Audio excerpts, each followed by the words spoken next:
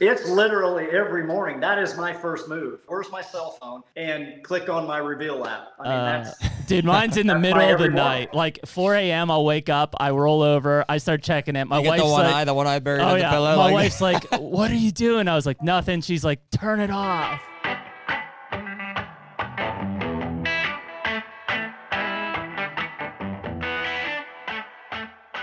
The HUNTR podcast is brought to you by Deer Grow.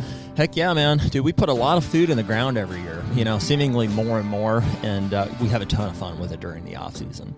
There's some struggles that come with it too, though, right? Obviously, the back of my truck is evidence, right now. It's a couple weeks after I jackknifed, a 4,800-pound material spreader, as I was coming down, and it was too much weight for my truck there. But, all those struggles aside, Deer Grow really has been a staple for our food plotting process for several years now. Yes, we like to put lime and fertilizer on the plots, if we can, but there are some that it's just we're not able to get to them, or it's not feasible for us to get out of state with that stuff. And so Deer Grow is kind of the quick and easy, but still super effective option for us to be able to get the most out of those food plots that we can every year. Yeah, and I mean, we're guilty of overanalyzing things just like everyone else, but that's the best part about Deer Grow is that it's going to create healthier soils, which in turn makes better food plots. And the fact is we can simply spray plot start or plot till when we put the seed in the ground, and then when that plant starts to grow, we hit it with boost. And we know that we walk away, when we come back, it's going to be a great looking food plot. For anybody that's looking to try Deer Grow, if you use the code HUNTR15, that's HUNTR15 at checkout for deergrow.com, you're going to save 15% on any of your Deer Grow products. It's a great way to get started on this and just see what the results are for yourself. Better food plots, bigger deer. And we're back. Hey. HUNTR Podcast 151. Bacardi. When is this going to air? What'd you say, Bacardi? Bacardi 151. Oh, yeah. Whoa. I've got some, memories. I don't know if I've actually ever had Bacardi. That one's put me in a hurting. Did you go to college, Nick? Community college. Oh, well, that's where you would have had it for sure. Yeah. Community college. I didn't really have in the parking lot experience. Dude, I lived the dorms 3 minutes away from campus, so I was never there. Like, What? I went for class and then went home. What community college? You could have rented out your house. I know. Penn Highlands in Johnstown. Penn Highlands? Pennsylvania Highlands Community College. Yeah, it's like... What'd you go for? Media production. Yeah, nice. Coincidentally, what do you Wow, look at you. How about that? Wow. I want that. Putting it to use. Yeah. Putting in the man hours. Money well spent. Putting in the man hours. Yep. You gonna say your part or no? Yeah. You could if you want today. Yeah, I was just waiting for the right moment. So, hey, everybody that's listening, we appreciate you guys for listening and tuning in. Whether you're on Apple Podcasts, Spotify, or YouTube, give us a follow, subscribe to our channel, comment, leave us some feedback and stuff. We appreciate you guys, and thanks for being here. We are in the heat of deer season as this drops. Nick's saying October 17th, thereabouts, unless we double it up at some point. Yeah, I bet we catch a cold front by then. I would love to catch a cold front by then. I mean, dude, it's all, it's ebb and flow. It's ebb and flow, man. You just got to roll with it. We're getting rain at the farm right now, Thursday. Tomorrow is that pseudo, but it's typically the next day. So Saturday should be perfect. It's like high of 76. Bluebird sky, though, that pressure's going to start rising again. Sunday's, probably still good. Thinking maybe even a morning hunt, depending. Yeah. And then we'll probably pull out. Next week looks, 80s. And next week's one of those weeks that you hate to let the opening week slip by, but I mean, it looks hot and stale.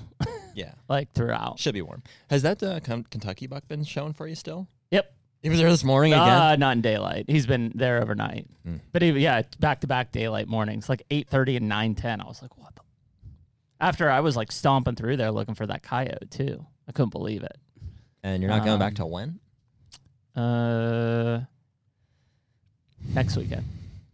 It's a long time. He's going to daylight again before that, I might go back next week. I got to go to Ohio next week. I haven't done anything there. I have no idea what's happening there. Okay. So next week I'm going to hunt Ohio, but I'm basically going to explore we're going to talk about it at a different podcast, but I'm going to explore a lot of the new property that I'm getting into here. Yeah. So better take the bow with you. Yeah, I'm going to hunt. Read the sign. Yep. Takes the tree. Shoots a deer. That's the plan. But they're going to start cutting timber in probably 2 weeks, maybe. Yeah, you got time. Yeah, I know. I got to pressure's on. Next weekend looks like we're going to catch another little something, another little rain something like Friday, I think. And then it's funny how that happens, man. I don't know if it's like it just seems that way, but it does seem like every year it's like the weekends always catch the front somehow. Like it's like we're catching up front. Do they? I feel like we're always like trying to skip work during the week to go hunt. Well, we do that anyways. But I do feel like it's like, man, how they keep falling on weekends. Yeah. Like at least it seems that way to me. We said this, I don't know if it was on the podcast or just in passing. This is like the time of the year where like I have both hills like dug into the ground trying to slow time because I feel like, I'll blink and like the first week's gone. And then I'm like, oh, it's mid-October. I got to figure out, it's November. Yeah. Yeah. Well, it's coming and it's rolling and it's here. I don't quite feel that way yet. I mean, me shooting that buck early. You shot a buck already. I know. Yeah. That threw me off The a little bit. pressure's way off. I know. Yeah, it's like, okay. I know. Yeah. I know. But I'm pretty quickly reset though. I mean, I'm ready to. Oh, yeah. I'm ready to move. Yeah. I feel it gives me a peace though. Yeah. I mean, I'm not flaunting at all. But, absolutely. But it's like. Oh, you're not? It's like, dude, I only have to get. It's a long season, and I only have to get within 20 yards of that buck one time. Mm-hmm. That's it. I just feel good about my chances. And you've got bucks in Ohio. You're gonna be chasing this weekend. Couple, yeah. So yeah, that'll make Corey's going to be with me actually. So we've got an east wind, which is weird. We don't. So they say it'll be east. I bet it will be. It's been a consistent east wind for really. Yeah, has been for about a week. I guess it was east last weekend. Yeah. So I've got a few setups for east winds, and one of them I feel pretty good about. Is I'm talking up that road there. Yep. But I don't have a whole lot of setup. So for Dale, Brian, and Dad, we're gonna have to. That thing left has been shown at the Scary Oak. So I may put Dad up there on a north. Oh, is that Scary Oak? Northeast one. Yep. Huh. Yeah, that's a good buck. Got him yesterday morning and night. It's close. Both daylight. Yeah, that's a good spot. Yeah. So he went and bedded right up in there, but. Yeah, it's happening. So we're filming this early. It's the end of September, but Ohio, Pennsylvania opens this weekend. Illinois opens this weekend. Iowa opens this weekend. Wisconsin's already open. Missouri's already open. Kentucky's already open. Minnesota's wide open. Crossbows wide in full force. Yeah. Which our guest is in Minnesota. Not all the time, but sitting in Minnesota at the time being. So we got Jay Gregory on today. Which will be it'll be fun. So I know that was a whoop, not like a police. Yeah. Jay like look over. So, yeah. A visor just spun around quickly. Yeah, it seems to be the officer problem. The problem, officer. So Jay's he's getting ready to hunt bear up in Minnesota. We were just kind of talking. He's just waiting for the daylight to turn on. Because acorns and stuff and. Obviously Jay does a lot of hunting in Iowa as well. And, so we're just going to kind of go through, talk about a bunch of stuff. Give me a quick refresher, and this will be fun to do because I know he can hear us, but he can't chime in. Where do we know Jay from? The Wild Outdoors is what his show and what he's been doing. And he mentioned pre-podcast, his son Wyatt is now involved as well. Okay. So Wyatt's younger than you. Historically though, like people know Jake, like, oh, yeah. When you say Jay Gregory, I'm like, I know that. I think Wild Outdoors and Jay will tell us, I think Wild Outdoors has been around for a while. Okay. For a long while. I mean, Jay is probably, and he might laugh at this. He's one of the guys who's been around on the outdoor industry TV side for a long time. Well, that's where I'm trying to place it. Is it Drury? Is there I've seen him on other shows? Yeah, maybe he'll fill us. He'll clarify. But yeah, I mean, you talk about some of the original guys with Mark and Terry and Shockey and those guys, and that was the group. Yeah. And it's kind of funny because we talked pre-podcast that, and I think he gave some credit to Wyatt there, but Jay found us via some of the TikTok clips that we do. He said it's very interesting. Yeah, well, it's cool to see. Into his credit, not many guys I think who have been in the industry for a long time have evolved with the changing media platforms. And Jay has, sure. Which is a cool thing to see because I think that's how you continue to be effective and relevant even in a lot of the discussion. So, yeah, obviously a lot of our TikTok clips are very out of context, I would say, is probably the best way to describe it. It's like, hey, let's take the most controversial piece, but that's what is fun about it. They are what they are. So, yeah. Anyways, bring Jay in. Let's do it. Let's get him. Jay, we got you. Hey guys, how we doing? All right, man, doing good. Appreciate you coming on the podcast and from I guess, way up north, right? Sitting in Minnesota. Yeah, I'm up in Bemidji, Minnesota, trying to wait on a bear to decide he needs to come out in daylight instead of 3 o'clock in the morning. But it's been haven't even set in a tree yet. I've just been waiting for, I think it may be another week yet before it happens, to be honest with you. But Wow. looking forward to finally getting in a tree and seeing if we can get a big bear in. But it's been a little slow. A lot of acorns this year. So, are you in a camp or a family property or? My wife is from Bemidji, Minnesota, so we have a place up here, and then of course my place in Iowa. So we're back and forth in the summer, and I was planning on trying to do a little deer hunting up here too, but our farm up here, I haven't had a buck picture since July, so it might be a little tough. Oh, yeah. Well, I know Bemidji for its fishing more than probably its hunting in that location at least, but definitely a cool area of the country. Yeah, it's beautiful up here. I mean, it's and I have some friends and people I've met up here, and they do have big deer. I mean, they kill some big deer up here. It's just up here you're kind of fighting wolves and everything else in the harsh winters. So it's definitely a whole new deal for me. That's for sure. Yeah, I mean that we were talking Skip and Chris Duncan just a little bit ago, and obviously the big hot topic about Minnesota has been this recent introduction of the crossbow side of things. Sorry, if I don't get this out, I'm gonna burst. Yeah, go you ahead. could say Iowa's been a bit midgy.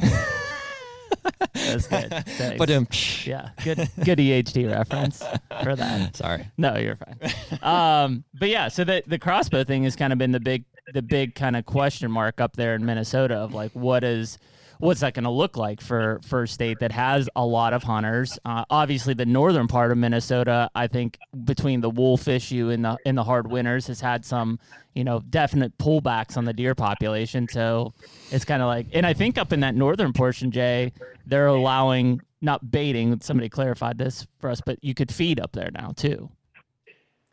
Yeah, I don't know about that. To answer your crossbow thing, it's ironic that you brought that up because just last night I got in the arena of a TikTok discussion of crossbows, and that's a good wow, place did to that be. get ugly quick. I don't know if you guys saw it or not. But well, I was just responding to a gal that was calling a Raven crossbow a Raven bow, and I was like, I have no issues with crossbows. They have their place. My daughter started with a crossbow. It's a great bridge, to get them to introduce them to archery and, getting them close and shot angles and all that. And I said, but it's not a Raven bow. It's a Raven crossbow. Yeah. Just like a compound bow is a compound that. bow. A traditional bow is a traditional bow. But They love that, Jay. They love when you say that. But I really touched on a nerve because holy smokes, did that thing blow up? And I had, I got some ugly responses. I got a lot of positive ones too, but it wasn't that I was going after crossbows or saying anything negative about them because, to each their own. It's like I said, a deer's dead, whether you shoot it with a gun, a muzzleloader, a crossbow, a bow. I mean, dead's dead. It's whatever weapon, and certainly as a hunting industry and hunters, we don't want to be fighting amongst each other. Sure. So what someone chooses to hunt with is fine. Now, when you get into the discussion about what's it going to do when you put crossbows in with the archery up here in Minnesota, I don't know what the answer to that question is. It's certainly it would seem like it would make the success ratio will rise significantly, I would think. But there again, I don't know. Boy, we didn't last long, huh? It's been 10 minutes. Well, Minnesota crossbows, they all went together pretty quickly there. No, first of all, I guess that is kind of the hot topic. I don't know what it is about the TikTok crowd, but yeah, I mean, you say anything slated towards like crossbows, and I mean, they're out the woodwork on you. We don't read comments on TikTok for the most part, Jay. I haven't read them in a couple months. But it's for good reason. Sometimes they're entertaining, but I mean, it's just very defensive on it, and I don't think what you said was out of line. I mean, that's the truth. It's not a bow. It's not. Shoots a bolt, not an arrow. Triggered. Exactly. But there are some, but then you have people that rebuttal it, and they do have some good points. I mean, like I said, well, you're looking through a scope, you're pulling a trigger. And then some guy gets on there and go, well, you're looking through a peep and you've got a trigger on your release. You know, it's like like you said, they get pretty defensive about that you're trying to attack their crossbow. And it's not that, because I understand there's reasons why people hunt with crossbows, and who am I to, to question that? I mean, to each their own. Jay frickin' Gregory is who you are. The argument that they're potentially the same as dead and gone for me a long time ago. Like even, the Outdoor Life article is the one that everybody was sending around, yesterday, whatever. On Minnesota. Yeah. On Minnesota. You probably saw that. And, it starts off with just basically some facts about how many deer have been harvested with crossbows, what percentage of it's 40% so far. And then it goes on to say basically how much crossbows are like guns, and how that lets, people who aren't, who don't practice with stuff able to come in. So it's, and it's accurate, but in the same way, it also, they're kind of shooting that argument in the foot, because it's common sense. It's like, listen, a bow requires a lot of practice. It requires fine tuning, special fitting to yourself. Like it's fairly high barrier to entry, which some people will say. That's probably why the three of us love archery hunting. I mean, if you think about archery and the so skill and the up close personal encounter with an animal, whether Jay with a bear right now or a whitetail or whatever, that experience is something that's pretty magical. And transparently, there are plenty of crossbows that will let you shoot as far as a cheap muzzleloader anymore. And so it's like, to classify them the same, again, they have their place. I think for youth, obviously disabled, I think for aging populations, heck, even new hunters, I would be fully in favor of it. Like if they've never hunted before, it is a great entry point for any age to get in. But as you get into some of the transition from gun hunting to archery, like that is the message, is like, hey, we're going to use this to transition you from gun to archery. It's a transitional weapon. Yeah, it's a good way to say it. Yeah, I don't think that's right. Mark my words, I will shoot a crossbow one day. I'm going to have to. Like, I'm not going to stop hunting because my shoulders are bad or whatever. I'll shoot a bow as long as I can, and then when that time comes, I can't, and I'll. And that's the whole point. That's why they're there. That's what they're there for. Yeah, and that hits the nail on the head. I mean, it's going to allow some people to continue to enjoy staying out there that don't want to gun hunt, going from their, they may have started with a recurve, then went to a compound, and as they gotten older, maybe they can't draw the compound anymore, exactly. But it still allows them. And I see that comment a lot, and I totally respect that. That's what they're made for, I think, for those types of people. I've got guys, I've had like Dale and Brian have said to me before, like if they're and they're not old, but they're, 50s, Dale's 60. He's like, oh man, like, I'm having shoulder issues. It's like, if I have to, I might have to shoot a crossbow.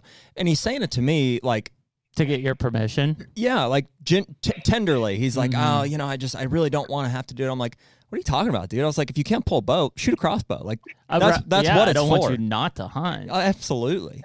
Yeah, it's an interesting thing on that side of it, but we beat it into the ground pretty hard this morning, Jay. We got off. That's why we pushed ours a half an hour. We're talking to Chris Duncan and Skip Sly about a lot of things, from EHD to, but a big part of that conversation was the state regulation on crossbows. Minnesota came up. So we just beat it into the ground for about 3 hours this morning. So it's fresh on the top of the mind. It's fresh in there, yeah. Well, I think that, so Jay, I know, well, I guess let's start on this. Jared and I kind of just during that little opening, we're back and forth. Your background or how you got into this thing, I'm familiar with the wild outdoors. That's kind of like how I understood who Jay was and watched Jay. But I guess what was it even before that? I mean, how did you, as Jay Gregory, even get into this industry, right? We asked that to everybody. Well, this is our 32nd year, just to give you an idea. So wow. I might be shooting a crossbow here. So, but yeah, the way it started for me, it was more of a hobby, just taking a video camera out. At the time I had a friend and we were filming each other. Whenever we'd go somewhere to hunt and one of us would kill, the other one would jump in the tree with the camera and we were just playing around. As it turns out, there was a sporting goods store in Kansas City and I was showing the guy the VHS tape of a deer that we had shot on video, and he knew Mark Drury because at the time Mark was a sales rep for a company. I can't remember, but this is way, way, way back when. And he showed it to Mark. Well, the next thing I know, Mark calls me, and they had done, I think, a couple turkey videos at the time. We were thinking about getting into the whole deer video industry. And we got to talking, we hit it off, we met. As things evolved, that's kind of how I got started, was just in the video industry. And I was a golf professional at the time. I'd gotten out of school. I went through the PGA program. So I was working as a head professional at a club, and one of my members showed me an article out of St. Joe, Missouri that said that they were looking for a TV show host. Well, I'd already been doing this video thing, and so I got this wide idea that I would go get a meeting with the head of the TV station in St. Joe, and I did, and somehow I convinced him I knew what I was doing, and I had absolutely no idea what I was doing. But I got the gig, and so we started the Wild Outdoors on an ABC affiliate in St. Joe, Missouri, and our ratings were really good there. And as that went on for about 3 or 4 months, then the Outdoor Channel came to be, and I sent a pilot show into them, and they took our show, and 32 years later, we're still doing it. So it's been a very, things have changed a lot in 32 years. Trust me, as with anything. But I think as much so with our industry, as you were talking about earlier, is social media has changed everything. You know, TV was king, and I was lucky that I was in it for those really good years. Well, now things are totally different. You have Facebook, you have Instagram, you have YouTube, you have Twitter, you have all these things, and TikTok. And, you know, we live in a culture right now of it's what have you done for me in the last 5 minutes? You know, It used to be, you know, we would film our hunts, and then I remember as a kid, I couldn't wait till July 1st to get there so I could run to the video stores and rent all the videos that were coming out, all my favorite guys, you know, the Gene and Barry Wenzels of the world, and, you know, bow hunting October whitetails was the first video that I ever watched. It just made me go, wow, I would love to be able to do that and share my hunts with people. So things have just changed. And now, as you all know, I mean, if you want to watch a grizzly get killed with a longbow, just type it in on YouTube and it's there, and you can watch it right now. So with our show, we've kind of decided over about the last 4 or 5 years that we're doing everything pretty much live now. Everything we film, Wyatt goes in and edits it within a day or two, and we're getting it up on our YouTube channel or Facebook or TikTok, just to keep people involved and keep them with what's going on. And then we re-edit that footage whenever our TV show airs, you know, July through the end of December. So it's a lot more work now. In some ways it is very rewarding because you get instant feedback from people, and it's a lot of fun. And I enjoy watching some of these others. I just noticed that Bill Winke's getting ready to do a deal on his channel on TikTok to update people on every week. And that's a guy I'll watch. I mean, I totally respect everything he's ever done. And he's like he's been one of my mentors that I've always looked up to over the years. So it's cool to be able to go to these social platforms and get other people's perspectives on what's going on in certain areas, and taking their feedback from years and years and years of experience. And, you know, so it's for the guys growing up and all the kids that are just now starting to hunt, it is such a different world than it was when I first started. I mean, it's just, there's so much information there, and if you're willing to listen and learn from it, it jumps you to the head of the class real quick when it comes to figuring these big deer out. Man, it's fun. I was pretty young for it. I know you lived through the midst of it. Jay was one of the guys that we're talking about here, but like the heyday of like the TD industry, like just to think back, like again, I was pretty young at the time. Well, I think Jay, we probably actually crossed paths at like the Golden Moose Awards, and yes. I mean that was an event. Yeah, I mean. It was a big deal, it was a legitimate award event. Even the ATA event itself. I mean, it was celebrities amongst like industry professionals. Was the greatest, I mean, it was one of the greatest shows you could attend every year, was to be at those shows. It was, that was, I tell people about that, of what the Outdoor Channel used to be like and the events and the money they spent on it. It was like the Academy Awards of the outdoor industry every year. And I was fortunate to win a few of those Golden Moose Awards, and to get to go up, and can't tell you how nervous you were to go up in front of all of your peers out there, and and give a small acceptance speech for this Moose Award that you got. It really set a level of the bar very high for everyone was trying every year to win a Golden Moose Award. That was a big deal. Of course, now they're done and gone, and it doesn't matter anymore. But yeah, those were very, very cool days. Yeah, I mean that time frame, it's really weird because if you think about, to your point, Jay, the amount of content that's available to anyone, and even the quality of content. I mean, there's great content every day being released, but there's this kind of when we've talked about this in the past, there was this controlled aspect of the release in the heyday with TV and things like that. So you anticipated a show coming out on Tuesday night at 7 p.m. on Outdoor Channel or whatever it was. And I think the way that controlled release happened and the way that the anticipation and the engagement around that content was just off the charts. And there are some very successful people still today with the way that the modern content is released. But I don't think you'll ever touch what that used to be like because it was... in a weird way, it was unmeasurable because it was. But you just knew that somebody else was tuning in at 7 o'clock on Tuesday because that show was about to come on, and that's what you watch. That's what people were tuned into.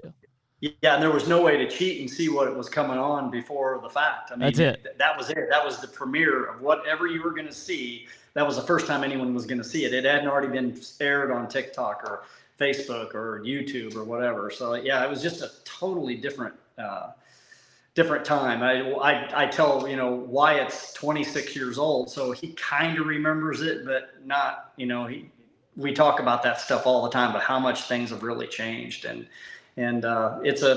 But I also where things have went now, it's, there's a lot of information out there and a lot of cool things to watch. And, we just have to change with the times, just because I'm getting long in the tooth doesn't mean I can't stay back in the way things used to be, or I'll be out of the industry. So you kind of got to change with, roll with the punches and move on. Well, to that point, Jay, if you think about a lot of those people in the heyday side, they're not nearly as relevant anymore. A lot of those people just refuse to evolve with evolving media or they, maybe they built their lifestyle around that TV money support, which is no longer like that anymore. And so there's been so many different changing of the guard per se in what it used to be and to what it is today. Yeah, for sure. I remember, to me, when I really saw things starting to change I remember this small show that Wyatt was telling me about called The Hunting Public.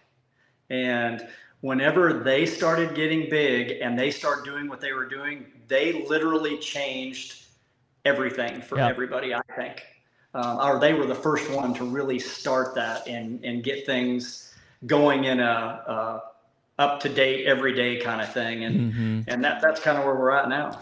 I'll push back. I'll add to what you said there. I think even before that, Jay, I think Bill Winke, who you mentioned before, was... Yeah, probably like the godfather of like the online show, right? He was one of the first ones to do it. Absolutely. I forgot it. I was just thinking of what when Wyatt brought to me The Hunting Public, because I'd never heard of it. He's like, Dad, you got to watch this. Well, and certainly Bill Winke was so far ahead of his time. Yeah. That just incredible what he did. And honestly, we knew what he was doing back when he was doing it. And I was kind of like, well, that's kind of over. Yeah. I think.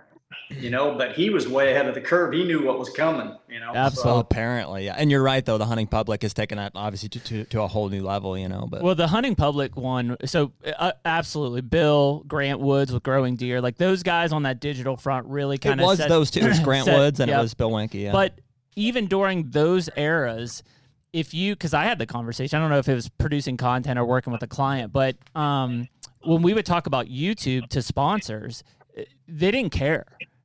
Because YouTube was a free platform, they weren't going to pay you money to be on YouTube. That literally is what they were telling you. Then all of a sudden, guys like the Hunting Public start to take off. And look at it today. Today, people probably favor your YouTube numbers more than they favor whatever happens on TV at this point.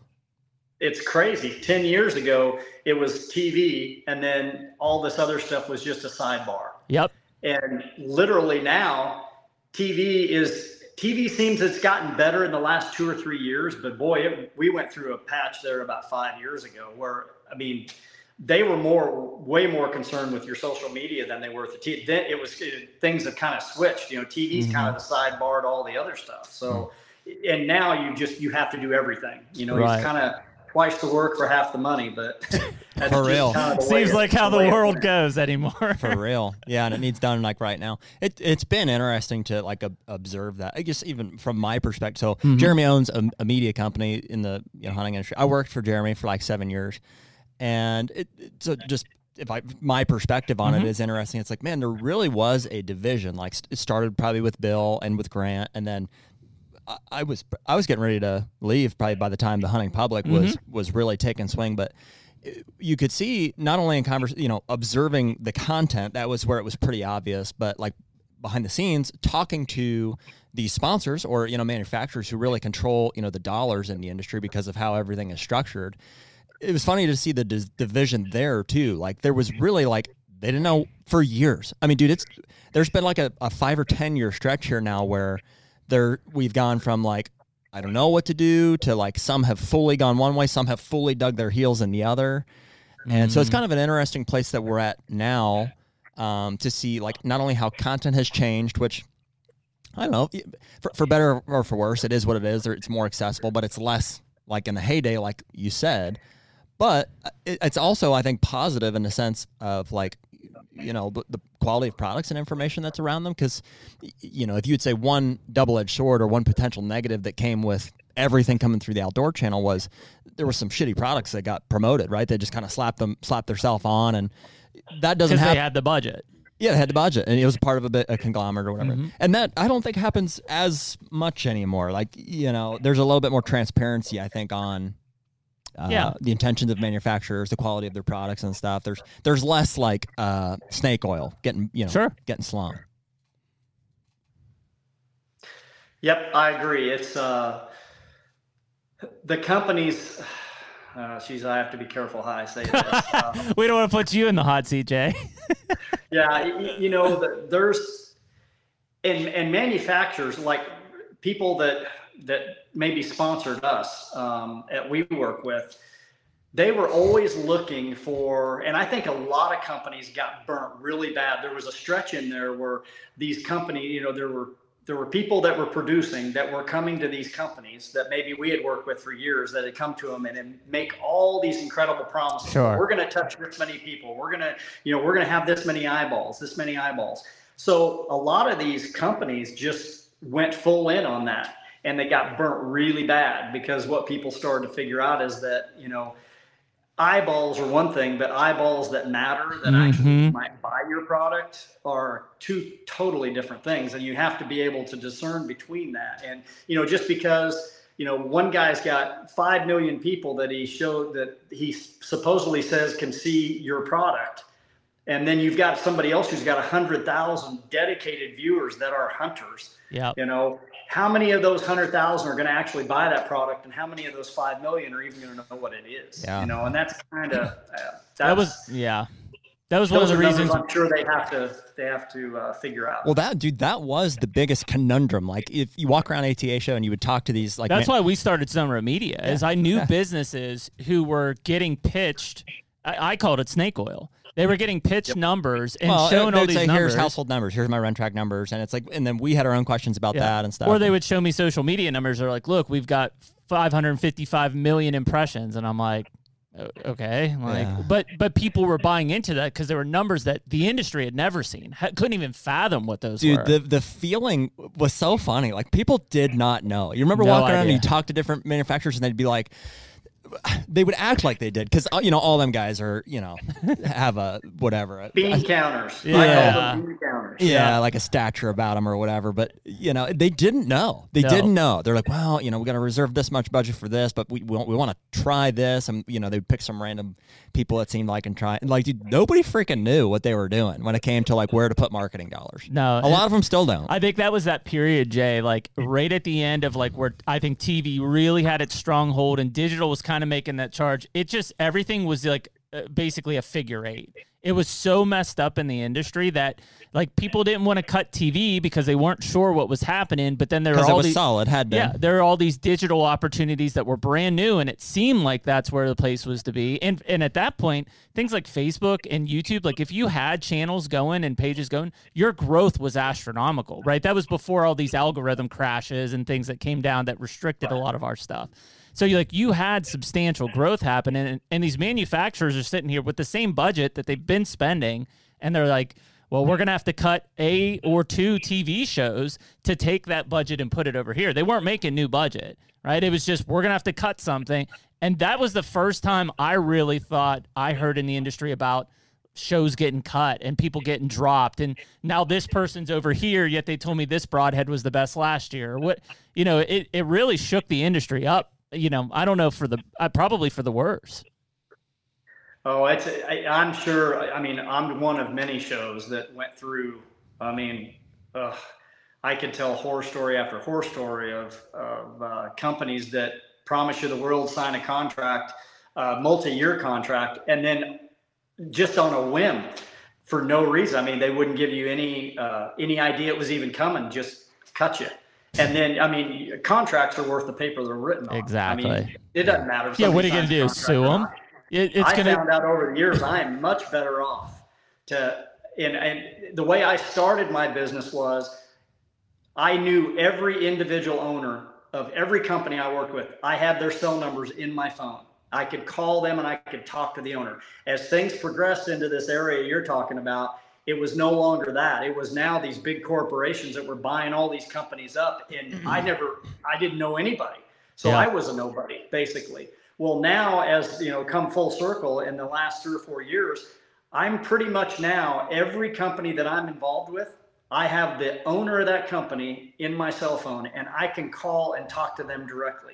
I know that those people, give me enough respect that if something does have to change, they'll call me and say, hey, Jay, we're going to have to cut our budget. We have to do this, have to do that. But, it wasn't that long ago where you just get cut. I mean, out of nowhere. And they would generally love to wait till the season was about over before they'd let you know. That way that they ensured themselves that their product would be shown on the TV shows the whole next following year. So it was ugly for a while. It really was. And there's, I guess it's that way with every industry. It's not just the hunting industry, everything out there. People are always going to, there's snakes in every industry. Sure. And we're not immune to it for sure. The whole dynamic is interesting and fairly unique to I would say extreme sports for the most part, the sponsorship model. Mm-hmm. It's not like traditional advertising, where essentially it would be if, whatever, Rage Broadheads went to Outdoor Channel and said, hey, I want to advertise on your channel. That's easy, right? We'll do it on a CPM basis. Here's how many times it gets aired. Here's what it costs. When it comes to partnering with individuals, and doing specific sponsorships with shows and stuff, it's way more intimate in some ways, but it's also it's not nearly as straightforward. It's we can't say, we can, and everybody did for a long time, try to say, okay, well, here's how many impressions I get per quarter. Here's how many this and that. But it was nearly impossible. But dude, those numbers are so dynamic and they're interpreted in so many, in the most cases, wrong ways. That it really does have to, it seemed be more about the relationship with those people. I mean, that's what Jeremy and I do with a few of the sponsorships that we have. Is it's way, the barrier to entry is it has to be a product that we, one, already use, or two, genuinely believe in.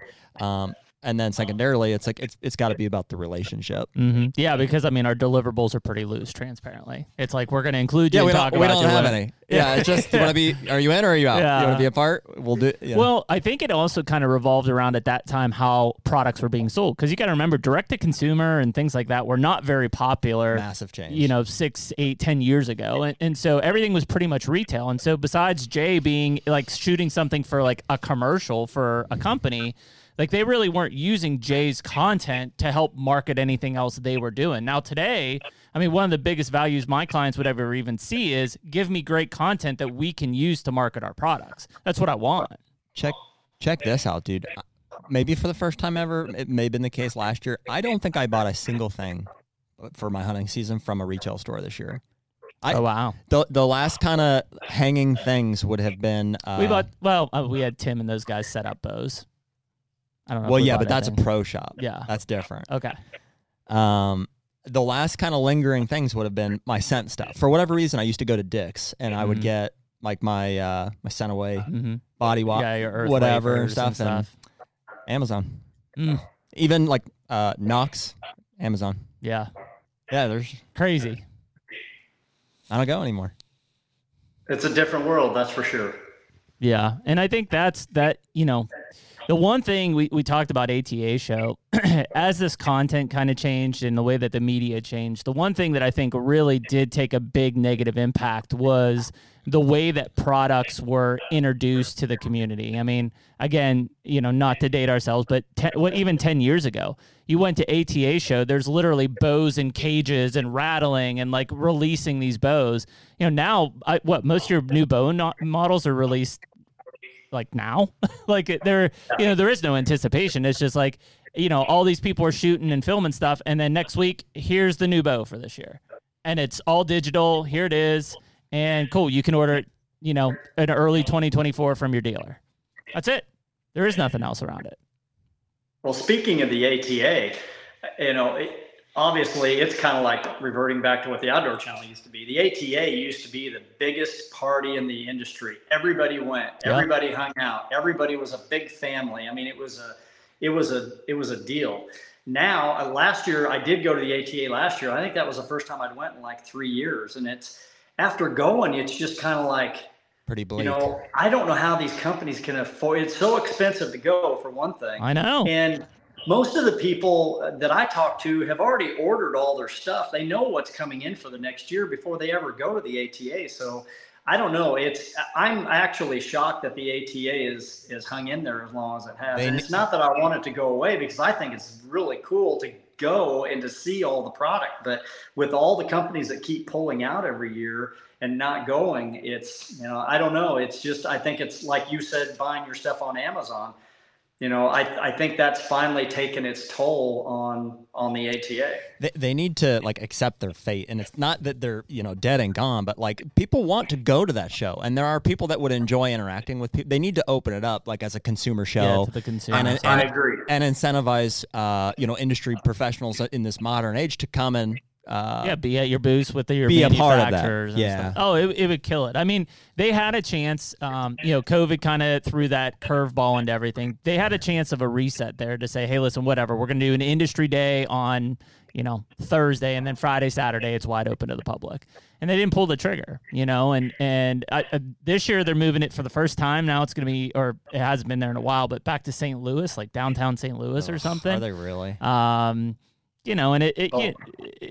I just don't know what that's going to look like, because you walk around that room and the people and the manufacturers that you used to see, they're not there. I mean, when your biggest bow manufacturers are basically all pulling out and it's a bow show. Have they all pulled out? All but a couple. Yeah. PSE's still there. Prime's still there. Bear's still there. I know Hoyt Matthews.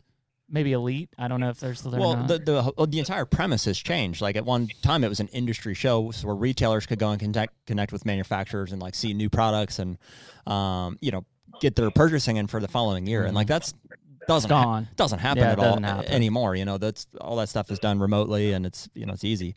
But what's left is people still want to, I think, interact with the industry. Like they want to have like some exposure to that, and the industry folks do too, like that family yeah, man, we yearn for that element stuff. You were talking about. Is like everybody that has been to ATA at one point or another would say, yeah, I'd go back for that, if it could be what it was. I don't think we need the manufacturer retailer relationship for that to still take place. As to your point earlier, I think they should have opened this thing up to the public a long time years ago, because I think that would have maybe kept the fire lit a little bit more. You stick a bunch of, those are the people that are really truly excited about archery and stuff, or just the general public. They want to come see all those products and see the personalities that they've been watching, through social media and TV and whatever for forever. Just meet them and say hi to them, and then meet the reps, meet the, and see all the products and the excitement going on around it. And I think they just missed an opportunity there, as you said. It's just the industry has just gotten so much smaller, and with all these people pulling out, it's like in fact, it was like a ghost town when I went last year. Yeah. I was in shock. I was like, wow, I cannot believe that it's come to this now. We walked it in like 4 hours and we're like, now what? Yeah, exactly. Let's go to the bar. It's really a shame because it's like, like the Outdoor Channel is another example of, and I know it's still there on like MOTV and stuff, but it's like there used to be these places, like in the heyday of stuff, there was these places that we could all go, whether it was virtually or in reality with the ATA and show and stuff, and everybody could be together, like at least for just one time, or like you said, tuning into the same show at the same time. It's like there was a sense of like there's a body of sportsmen here that, like, without these things, as they're kind of dissolving. Like, I know those people are still out there. We talk to a lot of them on our podcast and stuff. At this point. I mean, that's what it comes down to. Is it's spread so thin across the content space. Because you see it, like we talk with those guys, and Jay, I'm sure you're familiar. Like Iowa Deer Classic, you walk in Iowa Deer Classic, that place is bumping. We're gonna go. It's cranking. We're gonna go this year. Yeah, for our first time. So I mean, it clearly, like there's still a pulse for this stuff. It exists. Oh yeah, absolutely. Yeah. But yeah, I don't know. It'll be interesting to see what those futures of those kind of shows and stuff. Play out here over the next, year or so. Even SHOT Show. SHOT Show is super expensive, and, I understand the firearm and tactical side of things, but from a hunting angle, I don't really know if you have to be at SHOT Show anymore. I had this really dumb idea like 4 or 5 years ago, probably longer than that. I'm like, one thing I don't understand is why did the ATA and the SHOT Show not combine forces years and years ago, put it all in one building in Las Vegas where people love to go no matter what. I mean, people love to go to Las Vegas, and have it all under one roof. And okay, I understand that the majority of it there is guns and knives and all that stuff. But, you're kind of, the archery industry, I think, missed an opportunity there to open themselves up to new consumers who maybe weren't interested in bows and broadheads and scents and clothes and all that might just happen to be walking through. But for some reason, they never could put that together. And the amount of money, I remember some of the companies telling me what it cost them to just go to the ATA or just go to the SHOT Show. It's crazy. And it was mind-boggling. Yeah. I mean, the amount of product they had to sell to just pay for that space was incredible. But for some reason, they would never do it. And I've heard stories that it was egos and the ATA didn't want to be involved with the SHOT, and SHOT didn't want to be. I don't know what the truth there lies, probably somewhere in the middle of that. But it sure would have made sense to me if they would have done that. I think it would have made sense to a lot of people. And I know companies would have been tickled to death. But. So I don't know who is actually doing it, but this year there is an archery pavilion at SHOT Show. I want to say it's sponsored by Raven. No, it could be good. I want to say it's like the what is it, archery business or something. It's not ATA, right? Like ATA is still doing their thing, and now I think it's Grandview Media is who it is. So anyways, they're going to have an archery pavilion. It's probably going to be over at like Caesars when the main thing's over at Sand. So it's still going to be disjointed and stuff, but we'll see how it goes. But let's just say you are going to do that. You sure as hell aren't going to do ATA as well. There's no way that you're making a return on investment there. So I think that could be the kill blow to ATA, to be honest. Because I mean, downtown St. Louis or Vegas. I mean, yeah, pretty easy, pretty easy decision there. I mean, in fairness, like, I mean, how much archery stuff can you really see? Like, I'm personally not like, if it came down to like, well, it's, the Ohio Big Buck Classic and there's the Iowa or whatever they're called, Deer Ass. Whatever. Deer Fest? Yeah, whatever. Yeah. And they had the archery companies there in a smaller capacity. Fine. Yeah. Fine. I guess I don't need like a dedicated archery show, like bow arrow release rangefinder. Like that's what I need. But still, you'd like to have I don't know. Maybe it does dissolve and it just turns into that. It does seem like the consumer show thing post-COVID really picked back up. Like, I almost felt like they were kind of teetering off prior to COVID, and then we all get locked away. We're not allowed to see each other. And then so when these shows happen, it's like, boom, we all rush. Like, we do Great American Outdoor Show here. And dude, that thing is crazy for 11 days or whatever. Yeah. I mean, it is insane in that building. Yeah. And it's because people want to see that. There's another example of what a consumer show. Huge. ATA, you would have thought, would have at least looked at that one and said, these guys have a show that lasts for 9 days or however long it is. I've done it a couple times. Yeah. It's like a month and a half up there. And it's like, but it's wall to wall. People coming through there, and those people that are there that have booze, they are moving product. I mean, they're selling for stuff. sure. So, yeah, man. It's wild. The Hunter Podcast is brought to you by Hoyt Archery. Oh, dude, it's almost fall. You and I are both going to be in a tree stand with brand new Hoyt bows. We're going to be shooting the RX-7 carbon bow this year. I know Hoyt's also got the Venoms out, both equally smooth shooting, quiet bows. Heck yeah, man. And we got a convert on our hands this year. We got a lifelong crossbow guy with a vertical bow in his hands for maybe the first time ever, a good friend of mine. And we've got them all decked out with the inline accessories from the QAD integrated Ultra Rest to the quiver. And also he's got the SL sidebar mount with a couple of stabilizers from Hoyt as well. So that's going to be a sick shooting bow. Yeah, and Hoyt's been cool enough that anyone listening to this can save 20% on any of the soft good apparels online using the code HUNTR, HUNTR, no E. And if you want to look at the latest lineup of Hoyt bows, check out your local Hoyt dealer. Get serious? Get Hoyt.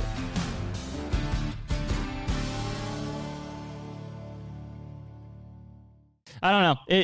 It'll be interesting to see how that goes. But, I think that the manufacturers especially are going to face more and more challenges here over the next few years with, you can only move so fast. Right. And I feel like right now, to your point earlier, Jay, like we're moving almost as fast or faster than we probably possibly can. Like they want stuff yesterday, they're putting this out tomorrow. And then the next day they have already this scheduled and the next day this is scheduled. And it's like we're moving so fast that I don't know if the consumer's actually able to consume what we're putting out there because it's just, cranking all the time. I think at some point that's going to, our attention spans are going to yearn for more and more stuff, and there's only so much stuff you can put out that's going to be effective. It's almost like it desensitizes you. Absolutely. It's kind of like, I get to have these discussions with Wyatt because he's your guys' age. He's 26. He's the younger generation coming up, and I'm like, we have this discussion all the time. Killing big bucks used to be a big deal. Mm-hmm. It's not a big deal at all anymore. I mean, it's who cares?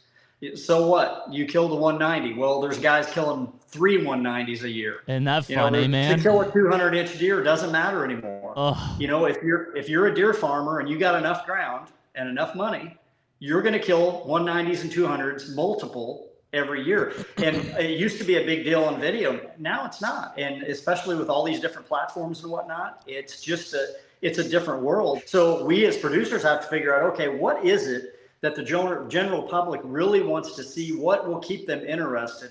How can you keep them to where you're relevant, that they want to watch your content? It's obviously everyone wants to see people kill big deer. Right. That's my goal, is to kill mature deer and big deer. Yep. I know in reality that, I don't have a 200-inch deer to hunt. I don't have a 190 to hunt that I know of right now. Now, I'm fortunate I live in the state of Iowa where one could walk by. Yeah. But my tracks are small. I'm hunting deer that are passing through. It's just a reality. But so I got to try and, bring things to the consumer or the person that's watching my content that, if nothing else, makes them feel like I could do that, or they can relate to what I'm doing, or what we've just done, or what we're talking about. I don't think that a lot of it anymore that's out there is relatable to the general public, of killing these giants and bunches of them every year. And it's the same story, in the pictures and the this and that. And, and it's just about money. If you got enough money and enough acres and you're a deer farmer, you're going to kill big deer, period. It's not that hard. So Jay, when you look, and I completely agree. It's funny. I mean, that it really does come down, and it pains us to say that, but like, it doesn't. You kill big deer, who cares? Nobody cares anymore, and that's probably the saddest thing that I would have to say is like. And it's not. I won't say that it's like nobody cares, you're but right. You're right. It doesn't make you special. Well, let me add this onto it. I don't think it's just the content and the desensitization that's doing that. That is from a content consumption standpoint. It is that it's like, oh, yep, there's another 200. From an actually going out and doing it standpoint, which there are some of us that still like to go out and try to kill a big buck. It's everything we talked about this morning. It's the things that have made it easier. Not that they're not to go all the way down this inherently evil. Frankly, in terms of making it easier, I mean, cameras, the guys that still are doing it legitimately, nothing has changed the industry, in my opinion, more than trail cameras, and especially cell cameras. But if you want to tack onto that, most guys aren't, using it for these purposes. But your crossbows, your compound, corn pals, you know what I'm saying? Mm-hmm. All of that stuff makes killing big deer, it does. It just makes them easier. But dude, trail cameras more than anything. That is the thing that like lifted the veil on. Imagine right now. That's what it did, though. You said it right there. Yeah. Lifted the veil. Lifted the veil. Before, if a 150 mature buck came in front of me, odds of me ever passing that deer, I would have been nuts. But if I know there's a 170 and a 180 also on the same farm, I might pass them now. Because I know there are bigger ones. Listen, dude, as much as I love trail cameras, if you took them away right now, like if they didn't exist, I think everybody would like kind of come out of a haze and they'd be like, oh, wow, like we can enjoy hunting again. We can go out and like just... Nick and I were just talking about that in Ohio because I haven't been out there. I don't have any cameras running. And he's like, well, just get out there and hunt, dude. I was like, I am. I was like, I don't know what it's a surprise factor, right? Those are the kind of the crooks or whatever that, kind of keep us at bay and thinking we know what we know, and it also is what gets some of those giant deer killed. So, if you remove that from the equation, I think the playing field would be leveled on a lot of ways. I tell Wyatt all the time, when I first started in this industry, and when I first started bow hunting, well before I ever got in the industry, I didn't even know what a food plot was. My way of hunting then was I would go into a ditch or a block of timber or whatever, and I would scout it. I'd have to walk it, and I'd have to find the trails and the tracks and everything else. Pretty much now, the only way we scout, let's be honest, is we stick a cell camera up there all summer long and then all fall, and we make mock scrapes, and you could pretty much take an inventory of what you're hunting by doing that. Back in the day, I mean, you'd look at all this stuff and you'd find a big rub and you'd imagine, I wonder what that is. Well, then you'd be sitting in the tree and you'd see a deer. I mean, like you said, it was a complete surprise. Yeah. And you didn't know whether a 5-year-old 140-inch 8-point walked by. That might be the best deer you see all year. So are you going to shoot it? Well, if you've got pictures of 10 other bucks that are bigger than him, you're probably not going to shoot him. Right. It's just totally different. I told Wyatt, I said, your generation has it so easy comparatively. Hunting is... it's much more accessible now because of all these things. And I'm just as guilty, and I'm not throwing light on anybody that does that, because nobody loves cell cameras better than I do. Sure. Yeah. It's like a ritual. Every morning I get up, I've got 23 cell cameras from 3 different states, and it's like Christmas every morning. Yep. I want to see what are on my cameras. Agree. But so I mean, here I'm saying, they're not evil. They're just, they made everything easy and a lot easier. Yeah, I think the big thing there too, Jay, is that, and I'm not saying even at Wyatt's generation, but the fact that you grew up and we grew up different than that. We didn't have those things. Like, we had to read sign, we had to scout, you had to risk and say, I'm going to pass this one, or I'm going to put my tag on this one, whatever it might be. Now having access to those cameras and stuff, it's awesome. It's great intel, but it's not going to change how we are mentally, like in terms of how much we love hunting or the grind or anything.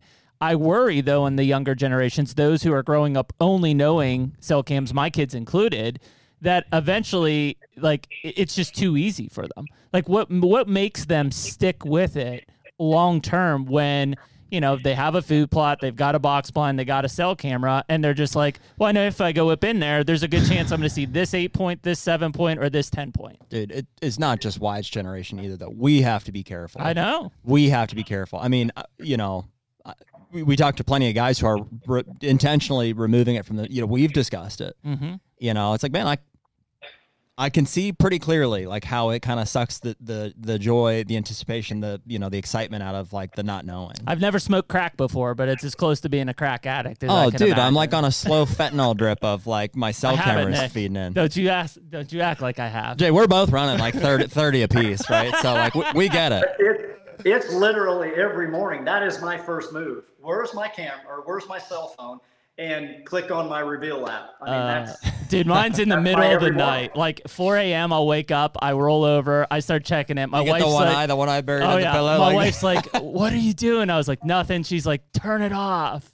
I was like, you get accused that you're talking to your girlfriend. No, I'm just looking at my cell pics. Dude, Jared and I had that discussion the other day of like our whatever, wives thinking we're cheating on them and stuff. I was like, I just want to kill big deer. I don't got time for that. I got time for that, man. Like, if I'm on my phone, I'm probably checking my cell cams. I'm not talking to any other woman. Trust me. Yeah, it's nuts. But there are definitely times that I wish that it was back to that simpler phase of life without them. It can be. It can be. I mean, we can intentionally remove. We're gonna have it in Kansas. You are gonna suffer in the sense of you'll be out on that information. But I almost and I pretty confidently believe this, that like you might shoot a smaller deer, but you'll be happier. You'll be happier with it. And if there was a bigger one out there, you won't know. Yeah. You won't have known anyways. You'll have shot it, and then I'll shoot the other one. Okay. Right.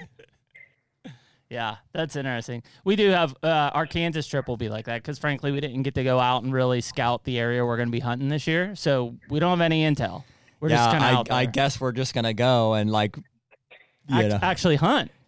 Well, no, yeah, but the brave and the public thing is what's I'm embracing the challenge. It'll be fun. I'm sure we're gonna have some angry sportsman meter stuff at some point. So Jay, you're in Minnesota now. You've got Iowa. Are you hunting anywhere else this year? Missouri, Iowa. Me personally, Missouri, Iowa, and then Minnesota. But Minnesota is going to be pretty short-lived. I'll get back down as soon as I get done here. I'll be in Iowa and Missouri the rest of the season. And have you guys hunted Missouri at all yet since it's open? What's that now? Have you hunted Missouri at all yet since it's been open? No, I have not. And mainly because my farms there that I hunt were really they're pretty inaccessible until the crops come out. Okay. And on top of that, I just I'm either not smart enough or they're just never in an area where I can kill them in early season. It seems like all my places that I hunt, I kind of have to stay out of there until about the second week of October, and that's when things start to happen. There you go. But there again, I'll watch my cameras, and see what's going on there. But probably more than anything, and by the way, I got a call from my farmer yesterday, and they're already starting to combine beans, which blows my mind. They said that in Illinois too. They're taking out corn and beans, like they're just going to town. Wow. That's just so insane that it's this early. But yeah, when the crops come out, then we'll get down there and get going. I've really gotten into shooting my recurve. I love the traditional stuff, so I'll probably I always try and kill a couple does early, and just if nothing else, test out my equipment, make sure I'm doing. Got the right weighted arrow with broadhead and everything's flying good. I'm getting good penetration. And so I'll always try and kill a couple does early. So as crops come out, that'll be my main focus, is just to do that. But then, as we get into October, things will start rolling. And I have some good deer on my farms that I know made it. And so it'll be fun again. Should be another good year. I guess it was probably on TikTok or something the other day. Your recurve shot, you're a snap shooter, huh? Yeah, and it's weird. I don't know why. I guess I've watched a lot of video of Fred Bear. So when I first started shooting, I don't know. I guess I just started shooting like that. I'm trying to get better about getting back and getting anchored before I let go. I have a really bad habit and it seems like, to be honest, I shoot better I don't hold it. Whenever I just put it back, look down the arrow and let it go, it seems to hit closer to where I'm looking than when I pull it back and hold it. I don't know. It's weird, but that's kind of how mine's been. It's weird. Yeah, I'm fairly new. I started, when I was 12 and 13, I shot a lot of recurve before I got into compounds. I didn't really hunt with them. I just kind of shot them. And then last year I got a recurve and just really felt like, I wanted to take that step back, that extra challenge. And transparently, it's just been, it's that transition from compound to recurve is my mind wants anchor points and aiming, and the recurve just doesn't want that. I agree. The other thing that I love about it, and I've talked about this a bunch in the last 5 years since I've taken up the recurve thing, it kind of goes back to the conversation we just had. It's like my whole deer hunting world has completely opened up a whole new, I'm not worried about, I'm not trying to kill a Boone and Crockett. I'm not trying to kill a 170. All I'm trying to do is get a mature deer. I don't care how big his horns are, under 15 yards. Yep. And that's hard to do. Yep. I mean, but that's where I feel like I need them in order for me to be. And I've been, I've killed a few bucks with my recurve, and they've been perfect situations. Most of them have been over decoys where, I get deer to react correctly to the decoy and come in and give me a point blank shot. And that's what I need to kill one with a recurve. But that's one thing I love about the traditional thing is that, and I still hunt with my compound. I mean, no doubt about that. But, the recurve and traditional stuff's really opened up a whole new, there's a lot more shooters for me out there, I'll put it that way, with a recurve. I'm not going to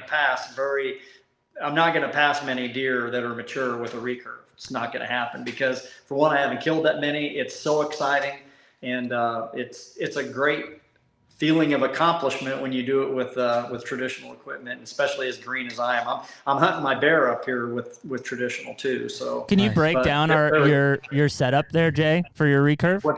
What's that now? Can you break down your recurve setup for us? Yeah, I'm shooting a 50-pound recurve, and it's a Java Man. I had it made for me last year. It's a custom bow. Love it. Just 50 pounds. I'm shooting a 30-inch 500s in the Easton Traditional. Yep. And then I've got it tipped with, I've got a 75 grain insert and then 125 grain broadhead. So I've got 200 grains up front. And I played a lot with weight arrows and with arrow weights and tip weights to get mine to shoot good. And that's the combination with my particular bow that shoots good. And it's heavy enough that I know I'll get penetration. I'm very fortunate that I've got a good friend, Brooks Johnson. I don't know if you guys know that name or not. He was one of the 2 original owners of Double Bull Blinds, him and Keith Bean.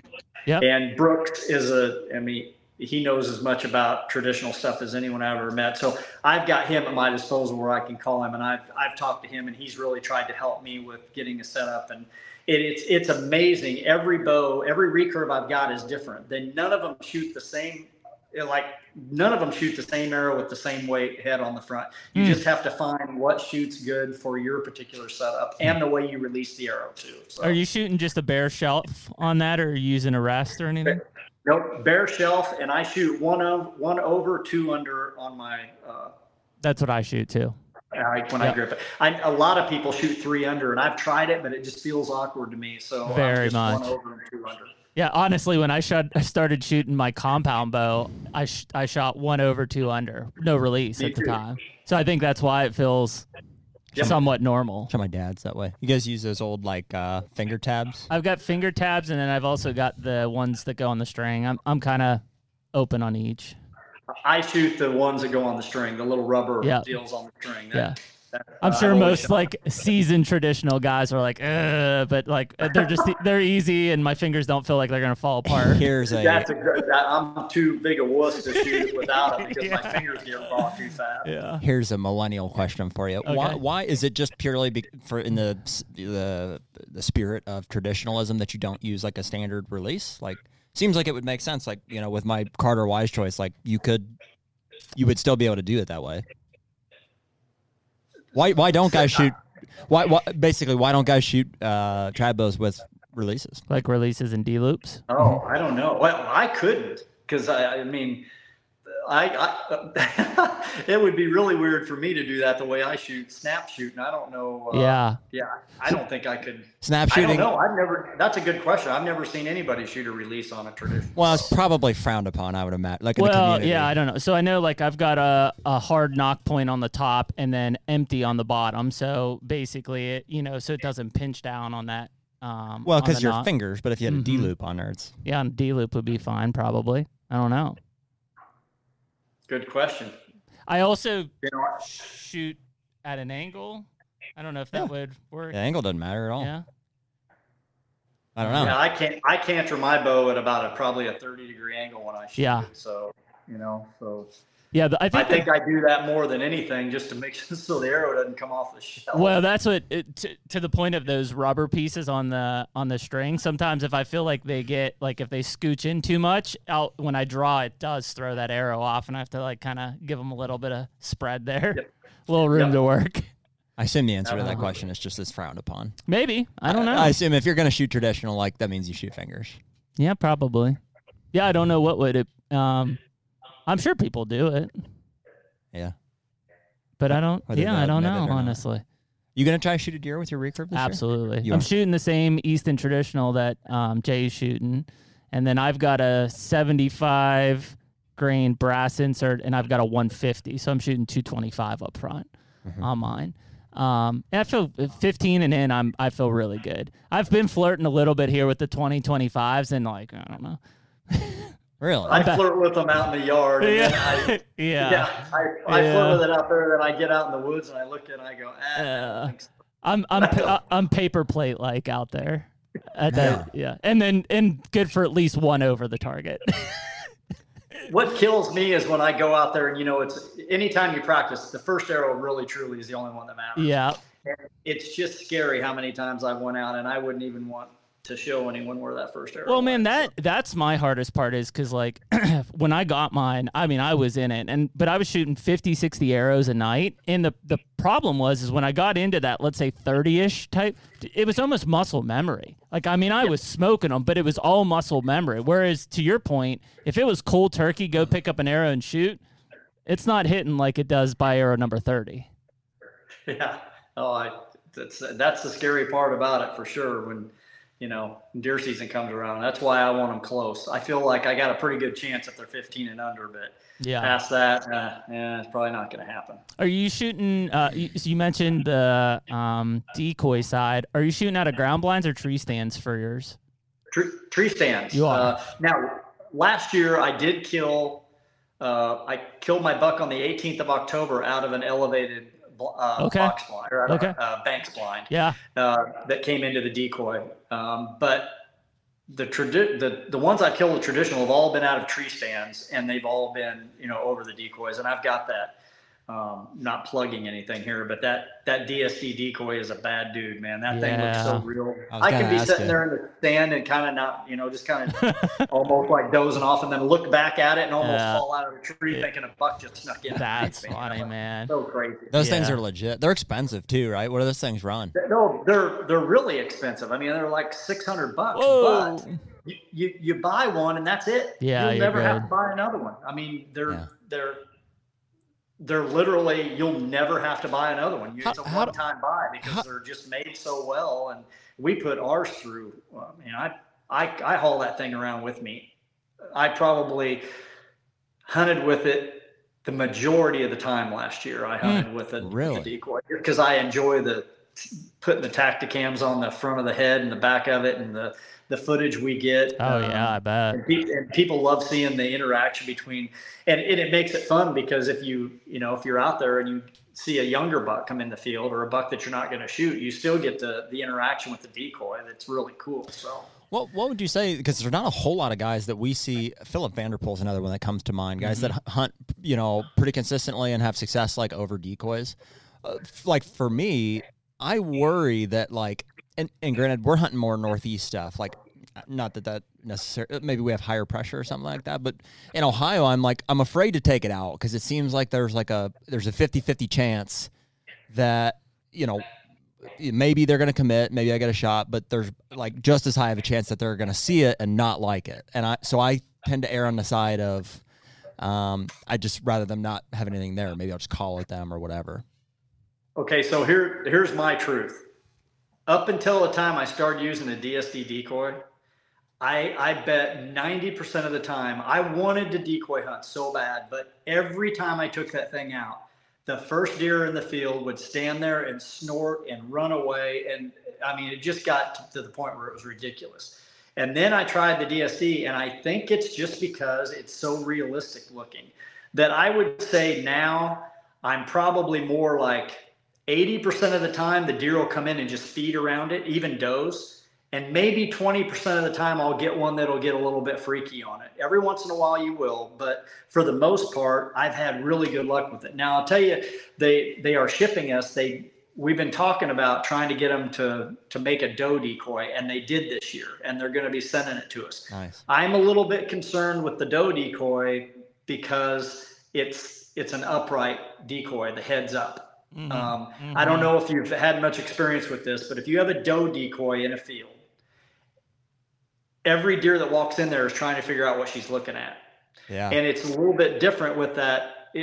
I don't know why it's different with the buck decoy, but with a doe, I find that my doe decoys, if their head's down in a feeding position, I'll be at like 99% of the deer won't spook on it. And they just think it's a doe feeding. Yeah, she's I was relaxed. hoping the DFD was going to make it with its head down, but they've come up with, they've done it more in a breeding position with the head up and the ears back. So I don't know. We'll see how it works. And they sponsor our show. I mean, they're a partner of ours, but cool. I told them, I said, I'm not going to pull any punches. If it spooks deer, I'm going to, people are going to see it. It's kind of, it's like the hen decoy thing. Like, that's all I used to hunt with was like a hen decoy. Now it's like, man, some of those hens come out, and the first thing they do is look at that decoy and they're like, yeah, that's not real, and then just for whatever, especially however you set it up, if you're trying to set it up feeding or whatever.